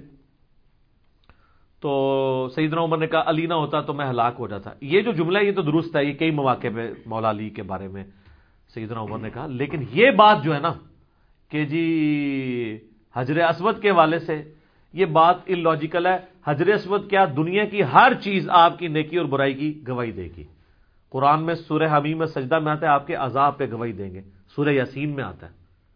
ترمذی ابو داؤد میں آتا ہے انگلیوں پہ شمار کیا کرو, انگلیوں کو اللہ تعالیٰ بلوائے گا, یہ تمہارے نیک اعمال کی گواہی دیں گے. برے اعمال کی گواہی بھی دینی ہے, اعضاء نے بھی, چیزوں نے بھی, زمین نے بھی جہاں پہ نماز پڑھتے ہیں, آسمان نے بھی, ہر چیز نے, اور اچھے اعمال کی بھی. لہذا یہ کوئی حجر اسود کی خصوصیت نہیں ہے. جو ترمذی میں حدیث ہے نا کہ حجر اسود لوگوں کے ایمان کی گواہی دے گا جس لوگوں نے ان کو چوما ہوگا. تو خالی چومنے سے تو نہیں ہوتا. چومنے سے ہوتا تو بریلوی سے پوچھے دیوبندی چوم لے تو ان کا ایمان مانا جائے گا, کہیں گے نہیں ساڈے کو تو پھر یہی گلاں نے. دیوبندی کو پوچھو بریلویاں نہیں منن گے, وہ نہیں مانیں گے. وہ اللہ تعالیٰ کو پتا ہے کہ اس کا ایمان ہے نہیں ہے. اس اعتبار سے اگر نفع کی بات کرتے ہیں تو وہ باقی چیزیں بھی دیں گی. باقی امت کے لیے نبی علیہ السلام نے آسانی چھوڑی ہے. بخاری مسلم میں حدیث ہے نبی علیہ السلام نے حجر اسود کو چوما بھی ہے. بخاری مسلم میں حدیث ہے نبی علیہ السلام نے لاٹھی سے اس کو مس کر کے لاٹھی کو چوما بھی ہے. اور بخاری مسلم میں حدیث ہے نبی صلی اللہ علیہ وآلہ وسلم نے صرف لاٹھی سے یوں دور سے استلام بھی کیا, ہاتھ سے بھی بسم اللہ اللہ اکبر کہہ کے. تو یہ طواف کعبہ کے دوران اس کو چومنا یا ٹچ کرنا ضروری نہیں ہے, استلام دور سے بھی ہو سکتا ہے. تو جو لوگ وہاں پہ بھی, ویسے تو خیر اب انہوں نے کور کر دیا تو وہ اس سے بچیں. تو بات کہاں سے کہاں نکل گئی؟ طاعون کا مرض یا دجال, یہ قرب قیامت کی باتیں ہیں, آج کے دور کی باتیں نہیں ہیں. میں نے آپ کو کئی ایک فتنے بخاری مسلم سے بتائے جو ان 1400 سال میں اس امت کے ساتھ ہو چکے ہیں. سب سے بڑی بات تو ہے کہ انڈیا, پاکستان, بنگلہ دیش میں کروڑوں لوگ کہتے ہیں امام کعبہ کے پیچھے نماز نہیں ہوتی. تو ان کے لیے تو سب سے بڑا فتنہ جو ہے وہ مکے اور مدینے کے امام ہے جو وہاں پہ کھڑے ہیں, جن کے پیچھے وہ کہتے ہیں نماز نہیں ہوتی ہے. کورونا سے بڑا فتنہ ان کو سمجھتے ہیں. ہاں, کیونکہ کورونا سے آگے پھر بھی ٹوٹ جانا, وہ کہتے ہیں ایک ادو جان گے. تو یہ اہل مدینہ کے ساتھ ظلم ہونا, ان پہ فتنوں کا ٹوٹنا, ان کا قتل و غارت ہونا, ان کے ساتھ یعنی اتنے سارے جو ظلم ہونا, تو یہ تو موجود ہے احادیث کے اندر. یہ قرب قیامت میں آتا ہے کہ بخاری مسلم میں حدیث ہے کہ دجال داخل نہیں ہوگا. مدینے کے اس وقت 7 دروازے ہوں گے, ہر دروازے پہ 2 فرشتے ہوں گے جو پہرا دے رہے ہوں گے, وہ دجال کو انٹر نہیں ہونے دیں گے, اور طاعون بھی داخل نہیں ہوگا. یہ قرب قیامت کے لیے. قرب قیامت سے پہلے کہیں پہ نہیں لکھا کہ کوئی بائی مرض نہیں داخل ہوگا, طاعون نہیں داخل ہوگا, یہ نہیں ہوگا, وہ نہیں ہوگا. بلکہ پریکٹیکلی تو وہاں پہ لوگ مریض ہیں, مکہ مدینے میں مریض ہوئے ہیں لوگ. تو آپ لوگوں کو چونکہ ان چیزوں کا اتنا آئیڈیا نہیں ہوتا, اس لیے آپ یعنی مذاق اڑانا شروع کر دیتے ہیں. باقی جو طواف کعبہ کے حوالے سے جو پابندی لگی ہے مکمل نہیں ہے. وہ 50 کی ٹولیوں میں اندر آنے دیتے ہیں, ان کی تلاشی ہوتی ہے, پھر آگے جاتے ہیں.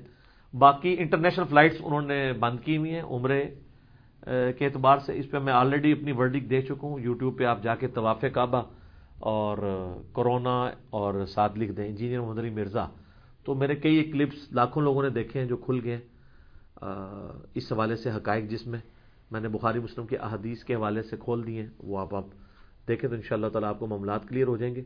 تو اس اسپیسیفک سوال کے جواب میں یہ ہے کہ یہ کلیم قرب قیامت کے حوالے سے ہے. اور میں ساتھ اوریہ مقبول جان صاحب حفظہ اللہ تعالی اور ان کے جتنے چاہنے والے اسٹوڈنٹس ہیں ان سے بھی گزارش کروں گا, خدا کے لیے کوئی اس طرح کی پروفیسیز کو فٹ ان کرنے کی کوشش نہ کیا کریں کہ کل کو آپ کو شرمندگی اٹھانی پڑے. آپ دیکھتے ہیں کہ میں کبھی بھی قیامت کی نشانیوں کی اس اعتبار سے کوئی ریکارڈنگ نہیں کرواتا کہ جی کیڑے سانج کیا ہونا ہے تے ہن کتنے پہنچے ہیں اسی. میں جنرل ضرور میں نے ریکارڈ کرائی ہے کہ دجال آئے گا, یہ ہوگا, نزول عیسیٰ ہوگا, یہ ہوگا, یہ ہوگا. کوئی ٹائم فریم دینا یا یہ کہنا کہ اب زمانہ قریب آ گیا تو سر آپ چھوڑ دیں ان کو. تو پرانے بزرگ تو 1000 سال بعد یہ امت ختم کیے بیٹھے تھے. 1441 ہجری آج چل رہا ہے, تو آپ پرانے بزرگوں کی کتابیں اٹھائیں تو وہ کہتے تھے یہ 1000 سال اس امت کی عمر ہے. وہ تو 400 سال پہلے امام مہدی لائے بیٹھے تھے, کوئی نہیں آیا, ابھی بھی نہیں پتا. بلکہ اعلیٰ حضرت نے تو فتاوی رضویہ میں 1837 ہجری سن نکالا ہوا ہے امام مہدی کے آنے کا, تو 1441 ہے, تو 400 سال بریلویاں سے پے نے والے امام مہدی دے آنے تھے. ٹھیک ہے, جب ان سے سوال کیا گیا کہ جناب کتوں کٹیا جائے, کہتے ہیں آپ آم کھائیں پیڑ نہ گنے. یہ اعلیٰ حضرت نے جواب دیا, کیونکہ ان کو پتا تھا کتابوں سے انہوں نے تو دلیل نہیں ہے, انہوں نے اپنی کو کیلکولیشن کی ہے. اور جناب اس سے بڑی کہانی تو شیخ احمد سرندی کروا گئے ہیں, جن کو یہ کہتے ہیں 1000 سال کا مجدد. حالانکہ حدیث میں 1000 سال کا مجدد ہے ہی نہیں ہے. ابو داؤد میں 100 سال میں ایک شخص پیدا ہوگا جو دین کی تجدید کرے گا. ان سے جب پوچھا گیا یہ 1000 سال کا مجدد کیا ہوتا ہے, تو وہ کہتے ہیں جتنا 100 اور 1000 میں فرق ہوتا ہے اتنا 100 اور 1000 سال کے مجدد میں فرق ہوتا ہے. اے دلائل ہے، کیونکہ آپ کو پتہ نا بابوں کا جہاں اور ہے، کتابوں کا جہاں اور، ان کا ایک اپنا وکھرا ہی جہاں ہوتا ہے، انہوں نے ایک اپنی وکھرا جہاں سی انہوں نے جناب کہتا. اور آج دیکھ لیں بریلوی دیوبندی ان کو کہتے ہیں 1000 سال کے مجدد ہیں. ایون ڈاکٹر اسرار صاحب رحمہ اللہ تعالی وہ بھی ان کو مجدد مانتے تھے. اہل حدیث میں کتنے ہیں، علامہ وحید الزمان، نواب صدیق حسن بھوپالوی، یہ بھی ان کو بڑا بزرگ مانتے ہیں، حالانکہ وہ کیا کیا کام ڈال کے گئے ہیں. انہوں نے اپنے مکتوبات میں لکھا ہے کہ ہمارے بزرگوں نے کشف کے ذریعے دیکھا ہے کہ قرب قیامت میں جب عیسیٰ ابن مریم اتریں گے تو وہ فقہ حنفی کے مطابق چلیں گے. پھر ان کو شرم آئی کہ لوگ تو کہیں گے آپ نے یعنی ایک امتی کے انڈر کر دیا ہے ایک پیغمبر کو، تو انہوں نے لکھا نہیں وہ بھی اجتہاد کریں گے اور ان کا اجتہاد امام حنیفہ سے مل جائے گا. وہ امام حنیفہ سے تو آج کا اجتہاد نہیں مل رہا. امام حنیفہ کو تو کینگرو کا نہیں پتا، ان کو ویڈیو کیمرے کا نہیں پتا، ان کو قطبین پہ نماز کا نہیں پتا، ان کو ٹرین پہ نماز کا نہیں پتا، ان کو انتقال خون کا نہیں پتا، ان کو پوسٹ مارٹم کا نہیں پتا، ان کو اعضاء کی پیمندکاری کا نہیں پتا. یہ تو اجتہاد کا دروازہ تو قیامت تک کھلا ہوا ہے. تو حضرت عیسیٰ علیہ السلام کا اجتہاد کہاں سے ان کے ساتھ ملے گا؟ چونکہ انہوں نے مسلم شریف نہیں پڑھی تو صحیح مسلم میں 394 نمبر حدیث ہے انٹرنیشنل نمبر کے مطابق، جہاں سے یہ لے رہے ہیں کہ عیسیٰ ابن مریم اتریں گے، صلیب کو توڑ دیں گے، خنزیر کو قتل کر دیں گے، جزیہ موقوف کر دیں گے. اس کے آگے راوی کہتا ہے کہ وہ تمہیں تمہارے رب اللہ عز و جل کی کتاب اور تمہارے نبی صلی اللہ علیہ وآلہ وسلم کی سنت کے مطابق چلائیں گے. سر فقہ حنفی کے مطابق نہیں. تو جنہوں نے ابھی تک غور و تفکر نہیں کیا اس سے پہلے کہ حضرت عیسیٰ علیہ السلام رفع الیدین کریں اور آپ کو اس وقت پتہ چلے کہ یار یہ بخاری مسلم ٹھیک ہے واقعی، ویسے کہتے تو ابھی بھی یہ مانتے نہیں ہیں، اس دن سے پہلے آپ رفع الیدین شروع کر لیں. وہ جو بخاری مسلم میں حدیث ہے نا کہ جب سورج مغرب سے نکلے گا پھر توبہ قبول نہیں ہوگی کسی کی. تو کل میں اپنی وائف سے کہہ رہا تھا کہ اس لیے وہ قبول نہیں ہوگی کہ اب اس کو قیامت ڈیفینیٹ نظر آئے گی. تو میرا اجتہاد ہے کہ جن عورتوں نے یعنی یہ کورونا کے ڈر سے پہلے نقاب شروع نہیں کیا نا، اب وہ اگر کر بھی رہی ہیں تو کورونا کے لیے کر رہی ہیں، اللہ کے لیے نہیں کر رہی. الا یہ کہ وہ اپنے اس گناہ پہ معافی مانگے، توبہ کا دروازہ بھی کھلا ہے. اور یہ بھی نیت کریں کل کو یہ فتنہ ٹل جائے گا تو ہم پھر بھی کم از کم اگر ہم نقاب کرتے ہمیں حیا آتی ہے تو یہ سرجیکل ماسک کی پہن کے ہم اپنے چہرے کا نقاب کر لیں گی تو امید ہے کہ اللہ تعالیٰ قبول کر لے گا. تو مرنے سے پہلے ہے مسلمان کر لے اس پہ غور. کتابوں کا خدا اور ہے، بابوں کا خدا اور. ٹھیک ہو گیا. علی بھائی اگلا سوال ہے، آج کل سوشل میڈیا پہ اور ایون الیکٹرانک میڈیا پہ بھی پاکستان میں کرونا وائرس کا ذمہ دار تبلیغی جماعت والے اہل سنت اور تفتان بارڈر سے پاکستان آنے والے شیعہ زائرین کو قرار دیا جا رہا ہے. اس حوالے سے آپ کا کیا موقف ہے؟ میرا موقف یہ ہے کہ جب تفتان سے لوگ انٹر ہوئے اس وقت سنیوں نے بغلیں بجائیں کہ تو شیعہ کی وجہ سے کورونا پھیلا ہے. اب تبلیغی جماعت کا نام آیا ہے تو اب شیعہ کو موقع مل گیا. تو جو آپ نے گڑھا کھودا تھا ان کے لیے اس گڑھے میں آپ خود بھی گرے ہیں. میں تو اتنا سخت یہ بات کروں گا ان لوگوں کے لیے جو پراپوگنڈا چلا رہے ہیں دونوں طرف سے. باقی جو دونوں طرف کے ماڈریٹ لوگ ہیں وہ تو ماشاءاللہ صحیح بات کرتے تھے اس وقت بھی اب بھی. میں ان دونوں جرائم کا ذمہ دار اس وقت کی موجودہ حکومت کو قرار دیتا ہوں اور اس میں بھی top of the list prime minister صاحب ہیں، کیونکہ انہوں نے جو وہ ہم پہ تحفہ مسلط کیا ہے زلفی بخاری کی شکل میں، اس کے سارے کاموں کی ذمہ داری ان کو ہی اٹھانی ہوگی. یہ اس نے ہی کیا کہ تفتان بارڈر سے جب لوگ انٹر ہو رہے تھے اس کا کام تھا کہ ان کی اس وقت کوارنٹین کر کے ان کو جو ہے وہ یہاں پہ چیکنگ کے بعد آنے دے. کوارنٹین انہوں نے کیا کیا، وہ ایک جگہ بھیڑوں بکریوں کی طرح ساروں کو اکٹھا کیا، سارے سسپیکٹڈ کو بھی اور جو اوریجنل بیماریوں والے لوگ بھی تھے جس کو نہیں بھی لگی تھی اس کو لگ کے پھر انہوں نے پورے ملک کے اندر پھیلا دیے. صرف گلگت بلتستان میں چونکہ وہاں پہ شیعہ کی اکثریت 2000 زائرین تو وہاں پہ گئے ہیں، باقی پورے ملک میں کہاں پھیلے ہیں. تو یہ حکومت کا جرم ہے. وہ بیچارے جو آ رہے تھے ان کو کیا پتا تھا. دوسری طرف تو یہ لوگ چائنا سے نہیں آنے دے رہے تھے اپنے اسٹوڈنٹس کو اور کہہ رہے تھے نہیں جی وہ WHO کی ہے، پھر ہمیں حدیثیں بھی بخاری مسلم کی سناتے تھے کہ جی جس علاقے میں طاعون پھیل جائے اس سے باہر نہ نکلو. تو جب یہ تفتان بارڈر والا ایشو ہے تو اس وقت آپ کو حدیثیں بھول گئی ہیں. اس وقت بھی آپ ان کو چلے ایران میں نہیں رکھ سکتے تھے تو بارڈر پہ تو روکتے اور روک کے چیکنگ کے بعد آنے دیتے، نہیں آنے دیا. یہ تو وبا یہاں پہ پھوٹی نہیں تھی، یہاں تو کچھ بھی نہیں ہونا تھا، حکومت کی نااہلی کی وجہ سے ہوا. اب آ جائے تبلیغی جماعت. تبلیغی جماعت والا معاملہ تو اس سے بھی ہلکا ہے، اس حوالے سے کہ تبلیغی جماعت کا جو اجتماع تھا تو وہ تھا 10، 11 اور 12 مارچ کو. انہوں نے اناؤنسمنٹ کی ہے 13 مارچ کو ویکینڈ کے اوپر کہ کل سے سکول بند، سب کچھ بند. 13 مارچ تک، ایون 14 تک تو پی ایس ایل کے میچ بھی ہو رہے تھے اور سب کچھ کھلا ہوا تھا. تبلیغی جماعت کا اجتماع اگر 13 کے بعد ہوا ہوتا تو ان کی بات درست ہوتی. وہ تو 10 کو ہو کے 12 کو ختم ہو گیا. ان بیچاروں کو کیا پتا تھا کہ یہ سارا فتنہ ہمارے ذریعے سے اس طریقے سے جائے گا. پھر کہ یہ فیک سٹوریز بھی انہوں نے بنا دی ہیں، وہ بھی غلط ہے. اگر یہ 13 کے بعد بھی ہوتا نا تب بھی تبلیغی جماعت کا قصور نہ ہوتا، حکومت کا قصور ہے. ان کا کام ہے نا کہ ان کو وہاں سے نہ نکلنے دیتے. ویسے تو جس وقت وہ جماعتوں کے ساتھ نکلے ہیں تو اب وہ جہاں جہاں پہ ہیں وہ وہیں پہ ہی کوارنٹین کر دیا گیا ان کو مراکز میں. ان کا تو کوئی قصور نہیں بیچاروں کا.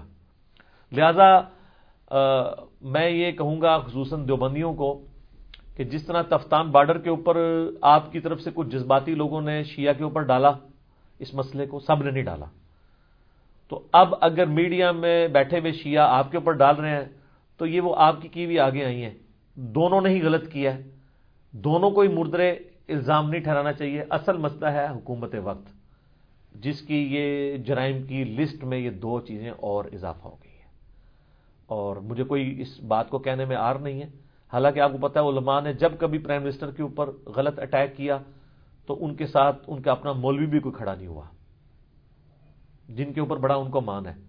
جب صحابہ کرام کی گستاخی کے حوالے سے مسئلہ آیا، کیا تارج میر صاحب نے ایک بیان بھی دیا ہے عمران خان کو سپورٹ کرنے کے لیے؟ کوئی بھی نہیں کھڑا ہوا. میں اس وقت لوگوں کی گالیوں کے آگے اور اپنی لائف سٹیک پہ لگا کے میں نے صحیح بات لوگوں کو بتائی جب بھی مسئلہ اٹھا ہے. تو اب خوگر حمد سے تھوڑا سا گلہ بھی سن لے تو یہ آپ نے اس مسئلے کو بالکل مس ہینڈل کیا. تو میں نہ تبلیغی جماعت کو مجرم سمجھتا ہوں، نہ تفتان بارڈر سے آنے والے زائرین کو. اصل مجرم یہ حکومت ہے جس نے اس معاملے کو مس ہینڈل کیا ہے، اور یہی جواب دہ ہوں گے اللہ تعالیٰ کی بارگاہ میں. یہ تو حکمران بننے کا شوق تو بہت ہے آپ کو، صحابہ کرام تو اس سے ڈرتے تھے. مسلم شریف میں حدیث ہے بدترین گڈریا وہ ہے جو کہیں کا حکمران ہو. جیسے گڈریا بھیڑوں کے اوپر حاکم بنایا جاتا ہے نا، اس طرح عوام کے اوپر حاکم جو ہوتا ہے وہ نبی علیہ السلام فرمایا وہ بدترین گڈریا ہے جو کہیں کا حکمران ہو اور وہاں پہ انصاف نہ کرے، ان لوگوں کے حقوق کی حفاظت نہ کرے. ایسے شخص کے اوپر جنت حرام ہے. جناب بیٹھے بٹھائے اپنی جنت گنوانے لگے ہیں. شوکت خانم سے آپ نے جو جنت کمائی تھی، یہ نہ ہو کہ حکومت میں پرائم منسٹر بننے کے بعد وہ جنت اپنی گنوا بیٹھے ہیں آپ. یہ ساری کہانیاں، ٹویٹیں اور یہ 5-5 10-10 منٹ کے بیچ میں 20-20 دفعہ کٹنگ والے بیانات چلا کے آپ پبلک کو سیٹسفائی کر سکتے ہیں نا، اللہ کو تو نہیں کر سکتے.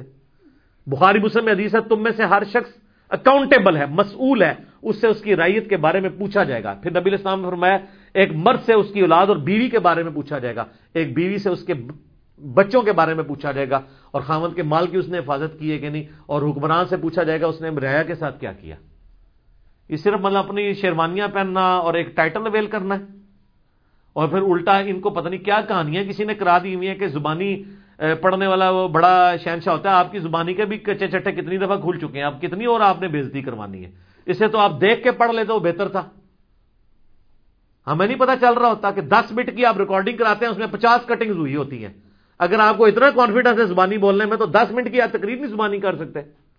اور لکھے ہوئی چیز کو قرآن تو فخر یہ کہتا ہے الذی علم بالقلم، اللہ نے جو ہے وہ قلم کے ذریعے علم سکھایا. یہ اپنا عیب سمجھتے ہیں. بس لوگ بھی اٹھائے ہوئے ہیں، کبھی کوئی 2 ملکوں کے بارڈر ملا دیتے ہیں، کبھی کچھ کر دیتے ہیں، کبھی کچھ کر دیتے ہیں. اور ابھی دیکھیں اتنی بڑی سٹیٹمنٹ ان کی طرف سے ہوئی ہے، ان کو کسی نے کان میں ڈال دیا کہ مودی نے معافی مانگ لی ہے اپنی عوام سے. انہوں نے بھی بغیر ٹکٹ کے جناب بیان کر دیا اگلے دن کہ جی وہ لاک ڈاؤن پہ مودی نے معافی مانگ لی ہے. تقریر بھی نہیں سنی. جس طرح ہمارے مولوی بچپن میں کوئی حدیث سن لیتے ہیں نا، وہ 7 کہانیاں جوڑ کے نا خود بیان کرتے ہیں جمعے خطبوں میں، تو مولویوں کو تو پوچھتا نہیں ہے. لیکن سر اب تو سوشل میڈیا کا دور ہے، پرائم منسٹر سے بھی لوگ پوچھیں گے، مولویوں سے بھی پوچھیں گے.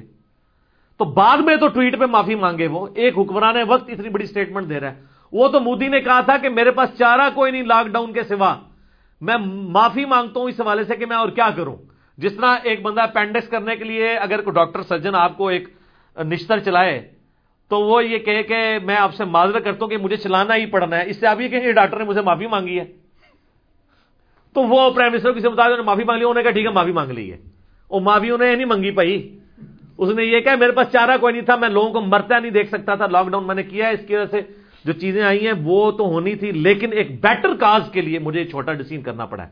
تو دیکھ لیں جناب, چائنا کے برابر کا ایک آبادی کے اعتبار سے ملک کے کافی حد تک انہوں نے اس معاملے کو کل کر لیا نا. ہمارے لوگ ابھی تک ڈیسائیڈ نہیں کر پا رہے لاک ڈاؤن کرنا ہے نہیں کرنا, کون سی دکان کھولنی ہے کون سی نہیں کھولنی ہے. تو ان ساری چیزوں کا یہ مقصد یہ نہیں ہے کہ میں کوئی یہ کہوں گا کہ پرائم منسٹر کو اٹھا دیا جائے. واللہ اتنی نااہل حکومت کو بھی اگر ایکسٹرا جوڈیشل طریقے سے, غیر آئینی طریقے سے ہٹایا گیا تو میں سب سے پہلے اس چیز کی مخالفت کروں گا. میں نے عمران خان کا سپورٹر ہوتے ہوئے 2014 میں ان کے دھرنوں کی مخالفت کی تھی.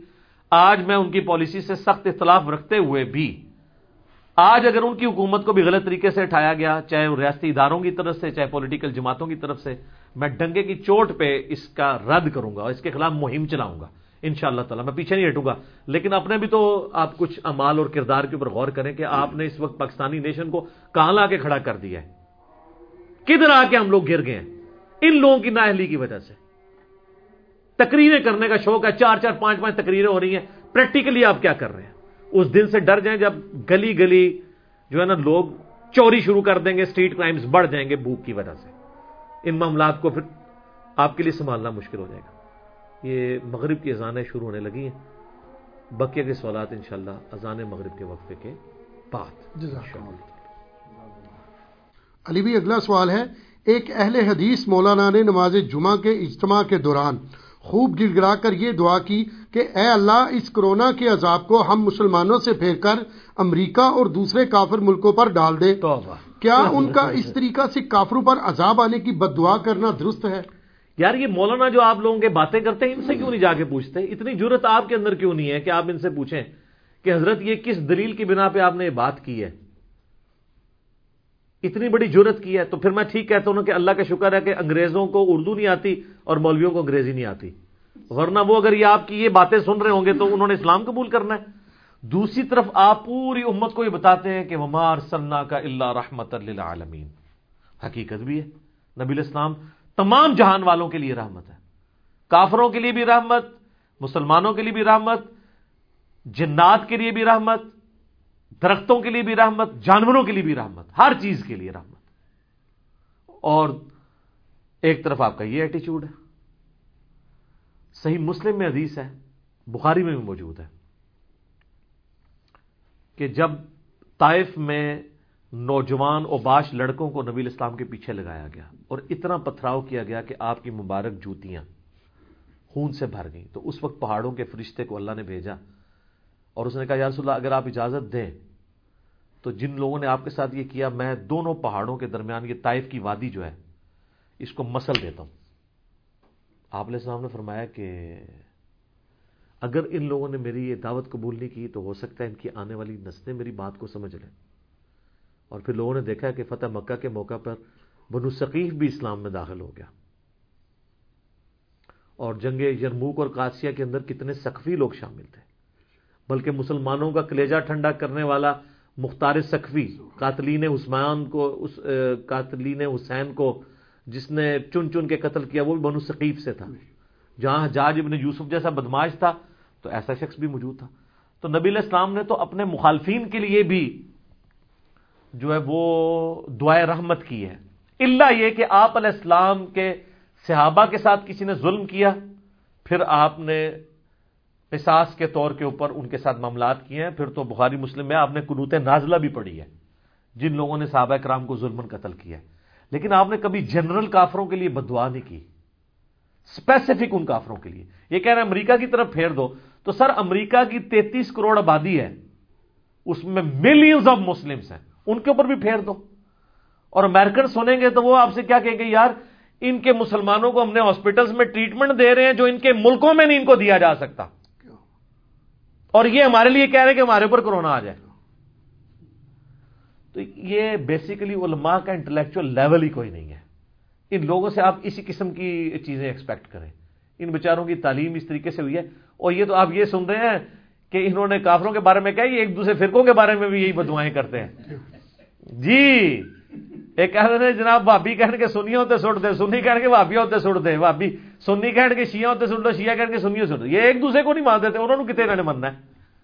تو نہ ان کے کہنے پہ وہ جانا ہے ادھر. یہ ٹھیک ہے, بخاری مسلم میں حدیث ہے کہ بنی اسرائیل پہ یہ عذاب تھا طاعون, اور میری امت میں جو لوگ یعنی اللہ کے نافرمان ہیں ان کے لیے عذاب ہوگا, اور جو تابع فرمان لوگ مر جائیں گے وہ شہید لکھے جائیں گے اللہ کے حضور. اور یہ بھی بات درست ہے. سنن ابن ماجہ میں حدیث ہے 4091, یہ بڑی مشہور حدیث ہے کہ 4091 ہے یا 4019 ہے, دونوں میں سے ایک نمبر ہے, کہ نبی علیہ السلام فرمایا جب میری امت میں بے حیائی عام ہو جائے گی تو اللہ تعالیٰ آسمان سے طاعون اور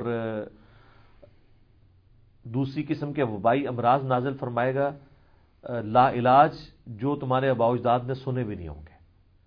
تو ٹھیک ہے, بے حیائی کے فتنے کی وجہ سے ہوگا, لیکن بے حیائی کا فتنہ صرف یورپ اور امریکہ میں تو نہیں ہے, ہمارے ملک میں نہیں ہے. وہ تو کافر ہو کے بے حیائی کر رہے ہیں, آپ تو مسلمان ہو کے یہ سارے کام کر رہے ہیں. تو یہ چیزیں بھی ہیں, لیکن اس طریقے سے کرنا, ہمیں نبی علیہ السلام کی امت بنایا گیا ہے. نبی علیہ السلام کا ایٹیچیوڈ یہ ہے کہ آپ نے مخالفین کی ہدایت کے لیے دعا کرنی ہے, نہ کہ کہنا ہے عذاب ان کے اوپر پھیر دے. اے وہی ہے جناب, یا اللہ دشمن دی توپا کیڑے پا دے. توپوں میں کیڑے تو نہیں ڈلتے. سلطنت عثمانیہ بھی اسی طریقے سے ٹوٹی ہے, یہ تو دعائیں کرتے رہے نا. اور اس وقت کے علماء نے فتوے دیے کہ جی یہ اس میں جو گولا استعمال ہوتا ہے, اس میں فلاں کی چربی استعمال ہوتی ہے. انہوں نے لیٹسٹ اسلحہ مینج نہیں کیا, حالانکہ سپر پاور تھی, 3 براعظموں میں پھیلی ہوئی تھی. امریکہ یورپ تو کچھ بھی نہیں تھا سلطنت عثمانیہ کے مقابلے پہ, لیکن دیکھیں انہوں نے 30 سے زیادہ ٹکڑے کیے اس کے.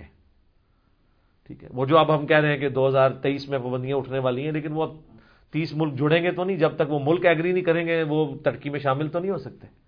چلیں, باقی یہ ہے کہ ٹرکی کو جو نہر سویز کے ایکویلنٹ وہاں پہ بھی جو ایک سمندری راستہ گزرتا ہے استنبول کے پاس سے, اس کا ٹیکس ملنا شروع ہو جائے گا. وہ ان کے لیے پھر ان کو تیل نکالنے کی اجازت مل جائے گی, تو ٹاپ پہ یورپین اکانومی میں ٹرکی آ جائے گا انشاءاللہ. ہماری دعا ہے اگر یہ ہمارا یہ اس وقت کا جو حکمران ہے اردوغان وہاں پہ رہتے ہیں تو انشاءاللہ پوری دنیا کے مسلمانوں کے لیے ٹرکی جو ہے وہ ایک سمجھ لیں کہ بہت بڑا ایک دنیاوی طور پہ اللہ تعالیٰ کی طرف سے ایک امید کی کرن ہے. تو وہ معاملہ علیحدہ ہے, لیکن یہ جس طریقے سے علماء ٹریٹ کر رہے ہیں اس کی وجہ سے پھر جو سیکولرز کو موقع ملتا ہے وہ خوب ان کا مذاق اڑاتے ہیں. وہ کہتے ہیں نہیں دیکھ لو مولویوں کی اپروچ یہ ہے, نہ یہ کوئی دوائی بنا سکتے ہیں, نہ یہ کوئی دعا صحیح طریقے سے. اور یار دعا ہی نہیں تسی صحیح طریقے میں کرا سکتے, دوائی تو تہاڈے کول نہیں بننی, دعا بھی نہیں تانوں کروانی آندی, کیڑی دعاواں کروا رہے ہو. کیا آپ لوگ میسج دے رہے ہیں؟ سیکولرز پہلے دین سے متنفر ہیں, پھر آپ کا یہ ایٹیچیوڈ اور اس طرح کی, اور پھر دیکھ لیں اللہ معافی دے ان لوگوں کے گلے پھاڑنے دیکھیں, اور ان لوگوں کا دین کا نالج کا کلیم کرنا دیکھیں, اور یہ اس میں سے نکال رہے ہیں. یہ ان لوگوں کی حالت ہے. تو ہم ان کے لیے ہدایت کی دعا کریں گے, اللہ تعالیٰ ان کو ہدایت دے اور یہ اپنے معاملات کی نظر ثانی فرمائے. باقی میں عام مسلمانوں سے کہوں گا کہ ان لوگوں کی اس طرح کی یاوا گوئیوں کا اسلام سے کوئی تعلق نہیں, ان کی ذاتی اختراع ہے. ٹھیک ہوگا جی, جزاک اللہ. علی بھائی اگلا سوال ہے, ایک بریلوی مولانا صاحب نے اہل حدیث علماء اور خصوصاً سعودی حکومت کو مخاطب کرتے ہوئے کہا ہے کہ تم لوگ ہماری وبا بھگانے کے لیے دی جانے والی اذانوں کو بدعت تو کہتے ہو, حالانکہ اذان دینا فی نفسے ہی کوئی برا کام نہیں ہے, جبکہ دوسری طرف سعودی عرب میں موجودہ حکمرانوں نے حرمین شریفین کی بابرکت سرزمین پر بے حیائی اور فحاشی کا جو طوفان بدتمیزی برپا کر رکھا ہے اس کے خلاف ایک جملہ تک نہیں بولتے. اس حوالے سے علی بھائی بھی کچھ حق گوئی فرماتے ہوئے تو کیا اچھا ہوتا. میں نے تو حق گوئی بہت پہلے کی فرمائی ہوئی ہے جناب, مجھ سے کیا آپ سننا چاہتے ہیں؟ میں نے تو بہت پہلے اس کے اوپر میرا ایک یوٹیوب کے اوپر کلپ اپلوڈڈ ہے, عرب ملکوں کے اندر بت پرستی. تو میں نے تو اس کے اوپر بڑی ڈیٹیل ڈسکشن کی ہوئی ہے. ہمیں کوئی آر نہیں ہے, ہمارے تو کوئی سگا نہیں ہے, نہ کوئی ساڈا متریا ہے. ہم تو حق گوئی کی بات کرتے ہیں. یہ بات ان کی بالکل درست ہے. اس وقت جو حکمران سعودی عرب کے اوپر مسلط ہیں یہ پوری دنیا میں اسلام, مسلمانوں اور حرمین شریفین کی بدنامی کا باعث بنے ہوئے. ان کا جو ایٹیچیوڈ ہے, جس طریقے سے وہاں پہ طوفان بدتمیزی بے حیائی کا برپا کیا ہوا ہے. لیکن یہ بات بھی دیکھنے کی ہے کہ آپ اپنی غلطیوں کو جسٹیفائی کرنے کے لیے صرف دوسروں کی غلطیاں ہائی لائٹ نہیں کر سکتے. جو میں اکثر محاورہ دیتا ہوں کہ ایک بچہ فیل ہو گیا, اس کے ابے نے پوچھا کہ بیٹا تو کیوں فیل ہوا؟ اس نے کہا آپ کے دوست کا بیٹا بھی تو فیل ہو گیا. یہ کہہ رہے ہیں اگر ہماری اذانیں بدعت ہے تو وہ جو کچھ کر رہے ہیں وہ تو اس سے بھی بڑی چیز ہے. ٹھیک ہے, وہ آپ سے بڑی چیز ہے, آپ بھی غلط کر رہے ہیں. اس کے حوالے سے میرے یوٹیوب پہ کلپ لاکھوں لوگوں نے دیکھا ہے. وبا بھگانے کے لیے اذان دینا، انجینئر محمد علی مرزا لکھے تو انہوں نے جو جھوٹی متروک روایت بیان کی ہے، اور میں نے علمی طریقے سے ایک ایک چیز کا جواب دیا ہے بخاری مسلم کی روشنی میں الحمدللہ، تو ہم کنڈیم کرتے ہیں جی. اور یہ جو انہوں نے اہل حدیث علماء کے بارے میں بات کی ہے، میں اس معاملے میں ان کے ساتھ ہوں، بالکل صحیح چیز انہوں نے ہائی لائٹ کی ہے.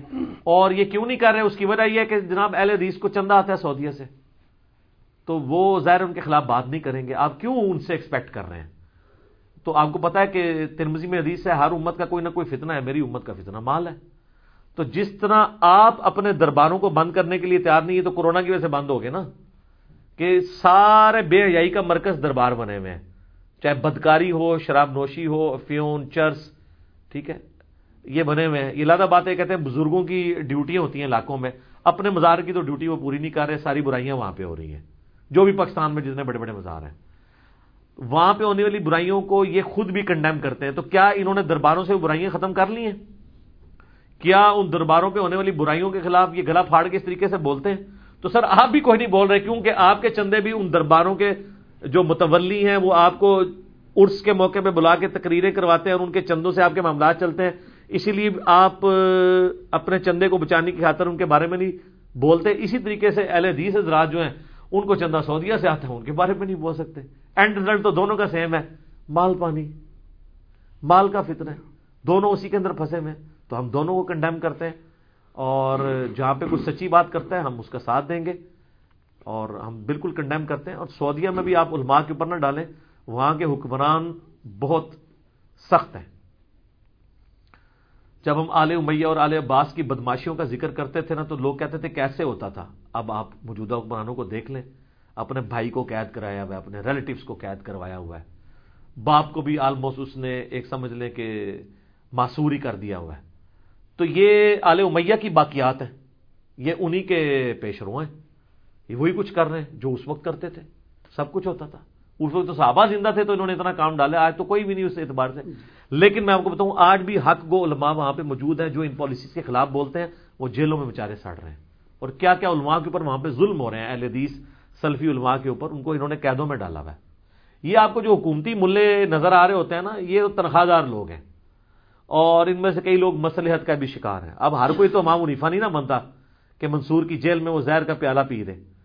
امام حنیفہ کے زمانے میں بھی، امام بن حنبل کے زمانے میں بھی کتنے لوگ تھے جو بڑے پرہیزگار تھے، لیکن وہ تکلیفیں نہیں سہ سکتے تھے، وہ جنگلوں میں بھاگ گئے، حکمران وقت کے خلاف بھی نہیں کھڑے ہوئے، اور مامون رشید کے چلے گئے. امام حنیفہ کے دور منصور کے خلاف نہیں کھڑے ہوئے، زہر کا پیالہ ان کو پینا پڑا. تو آج بھی سارے علماء تو نہیں ہوں گے، یہ حکومتی ملے ہیں جو آپ کو وہاں پہ حجر اسود کے اوپر سپرے کرتے ہوئے نظر آ رہے ہیں غلاف کعبہ کے نیچے. آج تک تو انہوں نے کبھی وہاں پہ صفائی نہیں کی ہے. یہ علامتی صفائیاں ساری ہو رہی ہیں. جس طرح آپ کے یہاں کے پولیٹیکل لیڈرز جو پیر حضرات بھی ہیں، وہ علامتی طور پہ جا کے درباروں پہ چادریں چڑھا رہے ہوتے ہیں، بلکہ ہمارے ملک کے اندر تو آرمی چیف اور پرائم منسٹر بھی جا کے درباروں کے اوپر چادریں چڑھا رہے ہوتے ہیں. ٹھیک ہے، حالانکہ ان کا نہ عقیدہ اس کے ساتھ ملتا جلتا ہوتا ہے، نہ ان کو کوئی لینا دینا ہوتا ہے. وہ ایک پبلک کو خوش کرنے کے لیے سب کچھ کر رہے ہوتے ہیں. قاضی حسین احمد صاحب چادریں کتنا عرصہ چڑھاتے رہے ہیں، یعنی جن کی بیسک عقائد اور نظریات ان چیزوں سے میچ نہیں کرتے ہیں، سب کچھ دکھلاوا ہو رہا ہوتا ہے. یہاں پہ بھی یہ جو کچھ ہوا ہے ہم اس کو کنڈیم کرتے ہیں. سعودیہ کے اندر جو کچھ ہو رہا ہے اور جو کچھ دین کے نام پہ یہاں پہ ہو رہا ہے، ہم اسے بھی کنڈیم کرتے ہیں. ہمارے اندر تو اللہ کے فضل سے یہ جرأت ہے، سچائی کے لیے کھڑے ہوں گے. اولو العلم قائما بالقسط. ٹھیک ہو گیا جی، جزاکم اللہ. علی بھائی، آپ کے شہر سے تعلق رکھنے والے وفاقی منسٹر فواد حسین چودھری صاحب نے پاکستان میں کرونا وائرس کے پھیلاؤ کا ذمہ دار آرتھوڈاکس قسم کے مذہبی لوگوں اور خصوصاً علماء کرام کو قرار دیا ہے. اس حوالے سے آپ کا کیا موقف ہے؟ خود تو جا کے یہ اس وقت امریکہ میں بیٹھے ہوئے ہیں اور ویڈیو لنک کے اوپر خطاب کر رہے ہوتے ہیں. ان کو پتہ ہے کہ انہوں نے کیا کام ڈالا ہے. تو اس سے پہلے بھی شراب کا اگر کوئی ایشو آپ کو پتہ ایک دفعہ اٹھا تھا، اس وقت بھی انہوں نے اس قسم کے بیانات دیے. پھر یہ وومنس ڈے کے اوپر بھی اس قسم کے بیانات دیے. اب بھی مذہبی لوگوں کو اس چیز کا قصوروار ٹھہرانا یہ بہت بڑی زیادتی ہے. بتائیں پاکستان میں کون سا مدرسہ ہے کہ گورنمنٹ کی اناؤنسمنٹ کے بعد وہ مدرسہ کھلا ہو. انہوں نے 13 تاریخ کو سکول، کالج، یونیورسٹیاں بند کی ہیں، اسی رات میں سارے مدرسے بند ہو گئے، اسٹوڈنٹس چلے گئے. کیوں ان کو یہ ٹھہرا رہے ہیں؟ یہ اپنی حکومت کی نااہلیاں چھپانے کے لیے جو تفتان بارڈر پہ انہوں نے کی اس کو چھپانے کے لیے اس قسم کی باتیں کر رہے ہیں، اور پھر کبھی تبلیغی جماعت کے اوپر ڈال دیتے ہیں. تبلیغی جماعت والوں سے اگر مس ہینڈل بھی ہوا ہے کچھ مسئلہ، وہ بھی گورنمنٹ کی ذمہ داری ہے. ویسے تو ہوا نہیں ہے اس اعتبار سے کہ وہ تو 10 تاریخ کا اجتماع تھا، آپ نے تو 13 پہ بندی لگائی ہے، 12 کو اجتماع ویسے ہی ختم ہونا تھا. اس وقت اگر ان کو پتا چل جاتا وہ جماعتیں نہ بھیجتے. اب کون سی وہ بھیج رہے ہیں؟ انہوں نے اپنے مرکز بند کر دیے. 70 سال میں پہلی دفعہ رائے ونڈ مرکز بند ہوا ہے. تو نہ شیعہ کو مجرم ٹھہرائیں نہ سنیوں کو ٹھہرائیں، اصل میں حکومتی لوگ ہیں. تو اب دیکھ لینا پھر کس طریقے سے علماء ان کے بارے میں بول رہے ہیں، اور پہل انہوں نے کی ہے. کبھی یہ وہ جو رویت ہلال کمیٹی ہے اس کے بارے میں کوئی نہ کوئی شگوفہ چھوڑ دیتے ہیں، ٹھیک ہے، اور پھر کرتے کراتے کچھ بھی نہیں ہے. ابھی انہوں نے اناؤنسمنٹ کیا نا کہ میں چاند نکالوں گا، میرے طریقہ یہ ہے، تو نکال کے بتائیں. وہ چاند جس طریقے سے نکلنا ہے اسی طریقے سے ہی نکلنا ہے. تمہارے ٹائم ٹیبل بنانے سے کچھ بھی نہیں ہونا. میں اگرچہ علماء دین کی اکثریت سے ان کی فرقہ وارانہ سوچ اور ایٹیچیوڈ کی وجہ سے اختلاف کرتا ہوں، لیکن اس مسئلے میں کہوں گا کہ گورنمنٹ کے اس وزیر نے خام خواہ عمران خان صاحب کے لیے برا وقت لانے کا ایک اعلی کار بن رہا ہے. اس کی کئی ایک ایٹیچیوڈ علماء کے بارے میں، مدرسوں کے بارے میں یہ باتیں نہ کریں، یا تو فیکٹس اور فگرز کے ساتھ سامنے آئیں، یا پھر اللہ معافی دے شاید آپ کی پوری گورنمنٹ کا طریقہ کار ہی ہے کہ لوگوں کے اوپر اس طریقے سے الزامات لگا دو، کل کو جب کورٹ میں کیس جائے تو وہاں جا کے معافی مانگ لو. اور بالکل علماء کرام کے اوپر یہ الزام ہے، اور اگر میں کہہ رہا ہوں الزام ہے تو واقعی الزام ہے، کیونکہ آپ کو پتا ہے کہ میں تو خود علماء کے ایٹیچیوڈ کی وجہ سے سخت جو نالاں ہوں ان سے، لیکن ہم سچائی کے ساتھ کھڑے ہیں. اولو العلم قائما بالقسط. ٹھیک ہو گیا جی؟ اللہ تعالیٰ سے دعا ہے جو حق بات میں نے کہی ہے اللہ تعالیٰ ہمارے دلوں میں راسخ فرمائے. اگر جذبات میں میرے منہ سے کوئی غلط بات نکل گئی تو اللہ تعالیٰ ہمارے دلوں سے معاف کر دے. آمین. ہمیں کتاب و سنت کی تعلیمات پر عمل کر کے دوسرے بھائیوں تک پہنچانے کی توفیق عطا فرمائے. آمین. سبحانک اللہم و بحمدک اشہد ان لا الہ الا انت استغفرک و اتوب الیک وما علینا الا البلاغ المبین. جزاک اللہ خیر.